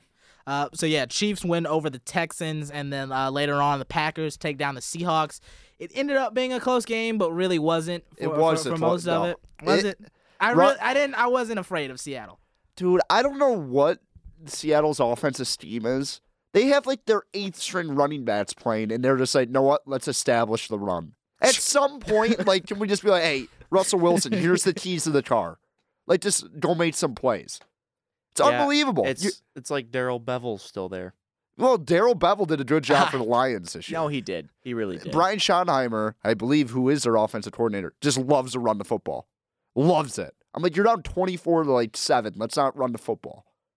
Whatever. But I mean, the Packers, we said it last Sunday. They're a very team, and I think that's evident by the 28-23 when they squeaked out over Seattle in that one. So the championship games have been set with that. AFC, Chiefs, Titans at Arrowhead. NFC, 49ers, Packers. We're in and out the show here. Want to get your picks. We'll start first with the AFC championship. I think that Kansas City's in a house the Titans today. I know that Tennessee's been able to run the football on everyone, which I do think they'll be able to run the football on Kansas City because I don't think Kansas City's defense is very good. But Patrick Mahomes is going to light up that Tennessee defense. I truly believe that. I don't think Tennessee's defense is that good. I just think Kansas City is due to get to the Super Bowl, and Andy Reid's due to get back to the Super Bowl. I think they go ballistic today in Arrowhead. That's going to be the question for me, is can Tennessee keep up with whatever the Chiefs put on the board? And for me, it's a no. I think the Titans are going to do what they can. I think Henry is going to have a great day. He's going to have a field day running against this defense, but I don't what the Mahomes and the Chiefs can put up on the board, I don't think the Titans can spot it. No, I don't either. But the whole thing is Tannehill's going to have to beat the Chiefs. The way the Tennessee Titans play, they honestly could throw Marcus Mariota back out there and they'll be getting the same results. It doesn't matter who's playing quarterback for them if Derrick Henry's going to rush for 180 yards and throw touchdowns in the red zone too. But I just think the Chiefs are better. And I also picked the Chiefs to go to the Super Bowl, so I would like them to win today. I say Chiefs close. Okay. I think that the Chiefs, like you said, they should have gone to the Super Bowl last year. The Patriots absolutely stole that game, Yep. the AFC Championship last year in Arrowhead. Everything you said about Andy Reid is good for me. I think the Titans, though, Derrick Henry's as good as it gets. Yeah. And Tannehill has been good enough. Mike Vrabel knows the Chiefs. I don't know. Something about they're just so poised. Yeah. They went into Baltimore and just stomped the Ravens. They're doesn't not it going to be phased by Arrowhead. No, I agree. Doesn't it feel, though, that one of these teams, as we talked about the Packers 49ers, it feels like one of these games is going to be a blowout. No, I know one of them always is. I know both teams are 7.5-point favorites in Vegas. I feel like the 49ers are going to house the Packers again. If I was and to I know pick they did one it of the early. two, Yeah. I would pick 49ers me Packers too. to be a blowout. Me too. More than Chiefs And Titans. I know the Packers had blown out in Santa Clara earlier, like on Sunday night It was this year. 37-9. Yeah, and it wasn't even that close. Yeah. Like the Packers couldn't move the football. It's just this 49ers team plays the best complementary football out of any of these teams left. Because their defensive line is probably the best defensive line in the NFL in the last 3 years or so. Like, they have dudes everywhere. The one doubt I have about the 49ers is if it comes down to crunch time, is Jimmy Garoppolo going to be able to make the play to win the game? That's fair. And if it comes down to crunch time, give me Aaron Rodgers every single time. Dude, but the thing about Rodgers, I mean, last week was so vintage Rodgers where it was a third down. Yeah. Every third down he had, guess what? He was picking it up. Oh, yeah. Yeah, he just like always. Yep. And I will say this, after watching him play the Lions the last week of the year, I was like, you know what? Maybe Aaron Rodgers has fallen off because he played horrible in Detroit in the last week of the year. Yep. But it's still Aaron Rodgers. Oh, yeah. You got to expect that they're going to show up at least early, but I just think the 49ers are so much better They're than stronger them. everywhere else. So much better. But if it comes down to which quarterback can make a play at the end of the game, give me Aaron Rodgers 100 times out of 100 over Garoppolo. I just think the Packers are not that good. It's just weird. They went 13-3. Yeah. It's wild. They did not feel like a 13-3 football team. I mean, I don't know. The NFC North in general, the Vikings were and the Bears were way down, and obviously we know how the Lions did. But Lions anyway, stunk. Time for us to go, I think. Yeah, it is time for us to go. So we got Chiefs Niners across the board. Oh, Yes. yeah. All right. Yeah, Chiefs, So Chiefs Niners, our picks from the Green and White Report. And yeah, that'll be it. We've hit the 1 o'clock mark, actually 1:01. So we're going to end out the show. Enjoy your championship Sunday. Hope everybody has a good weekend. Do something for MLK. Help fulfill the dream. You've been listening to the Green and White Report. Jesus. Join us next Sunday and every Sunday at 11 a.m. I'm Julian Mitchell by Ryan Collins, Eric Block. We'll see you next Sunday.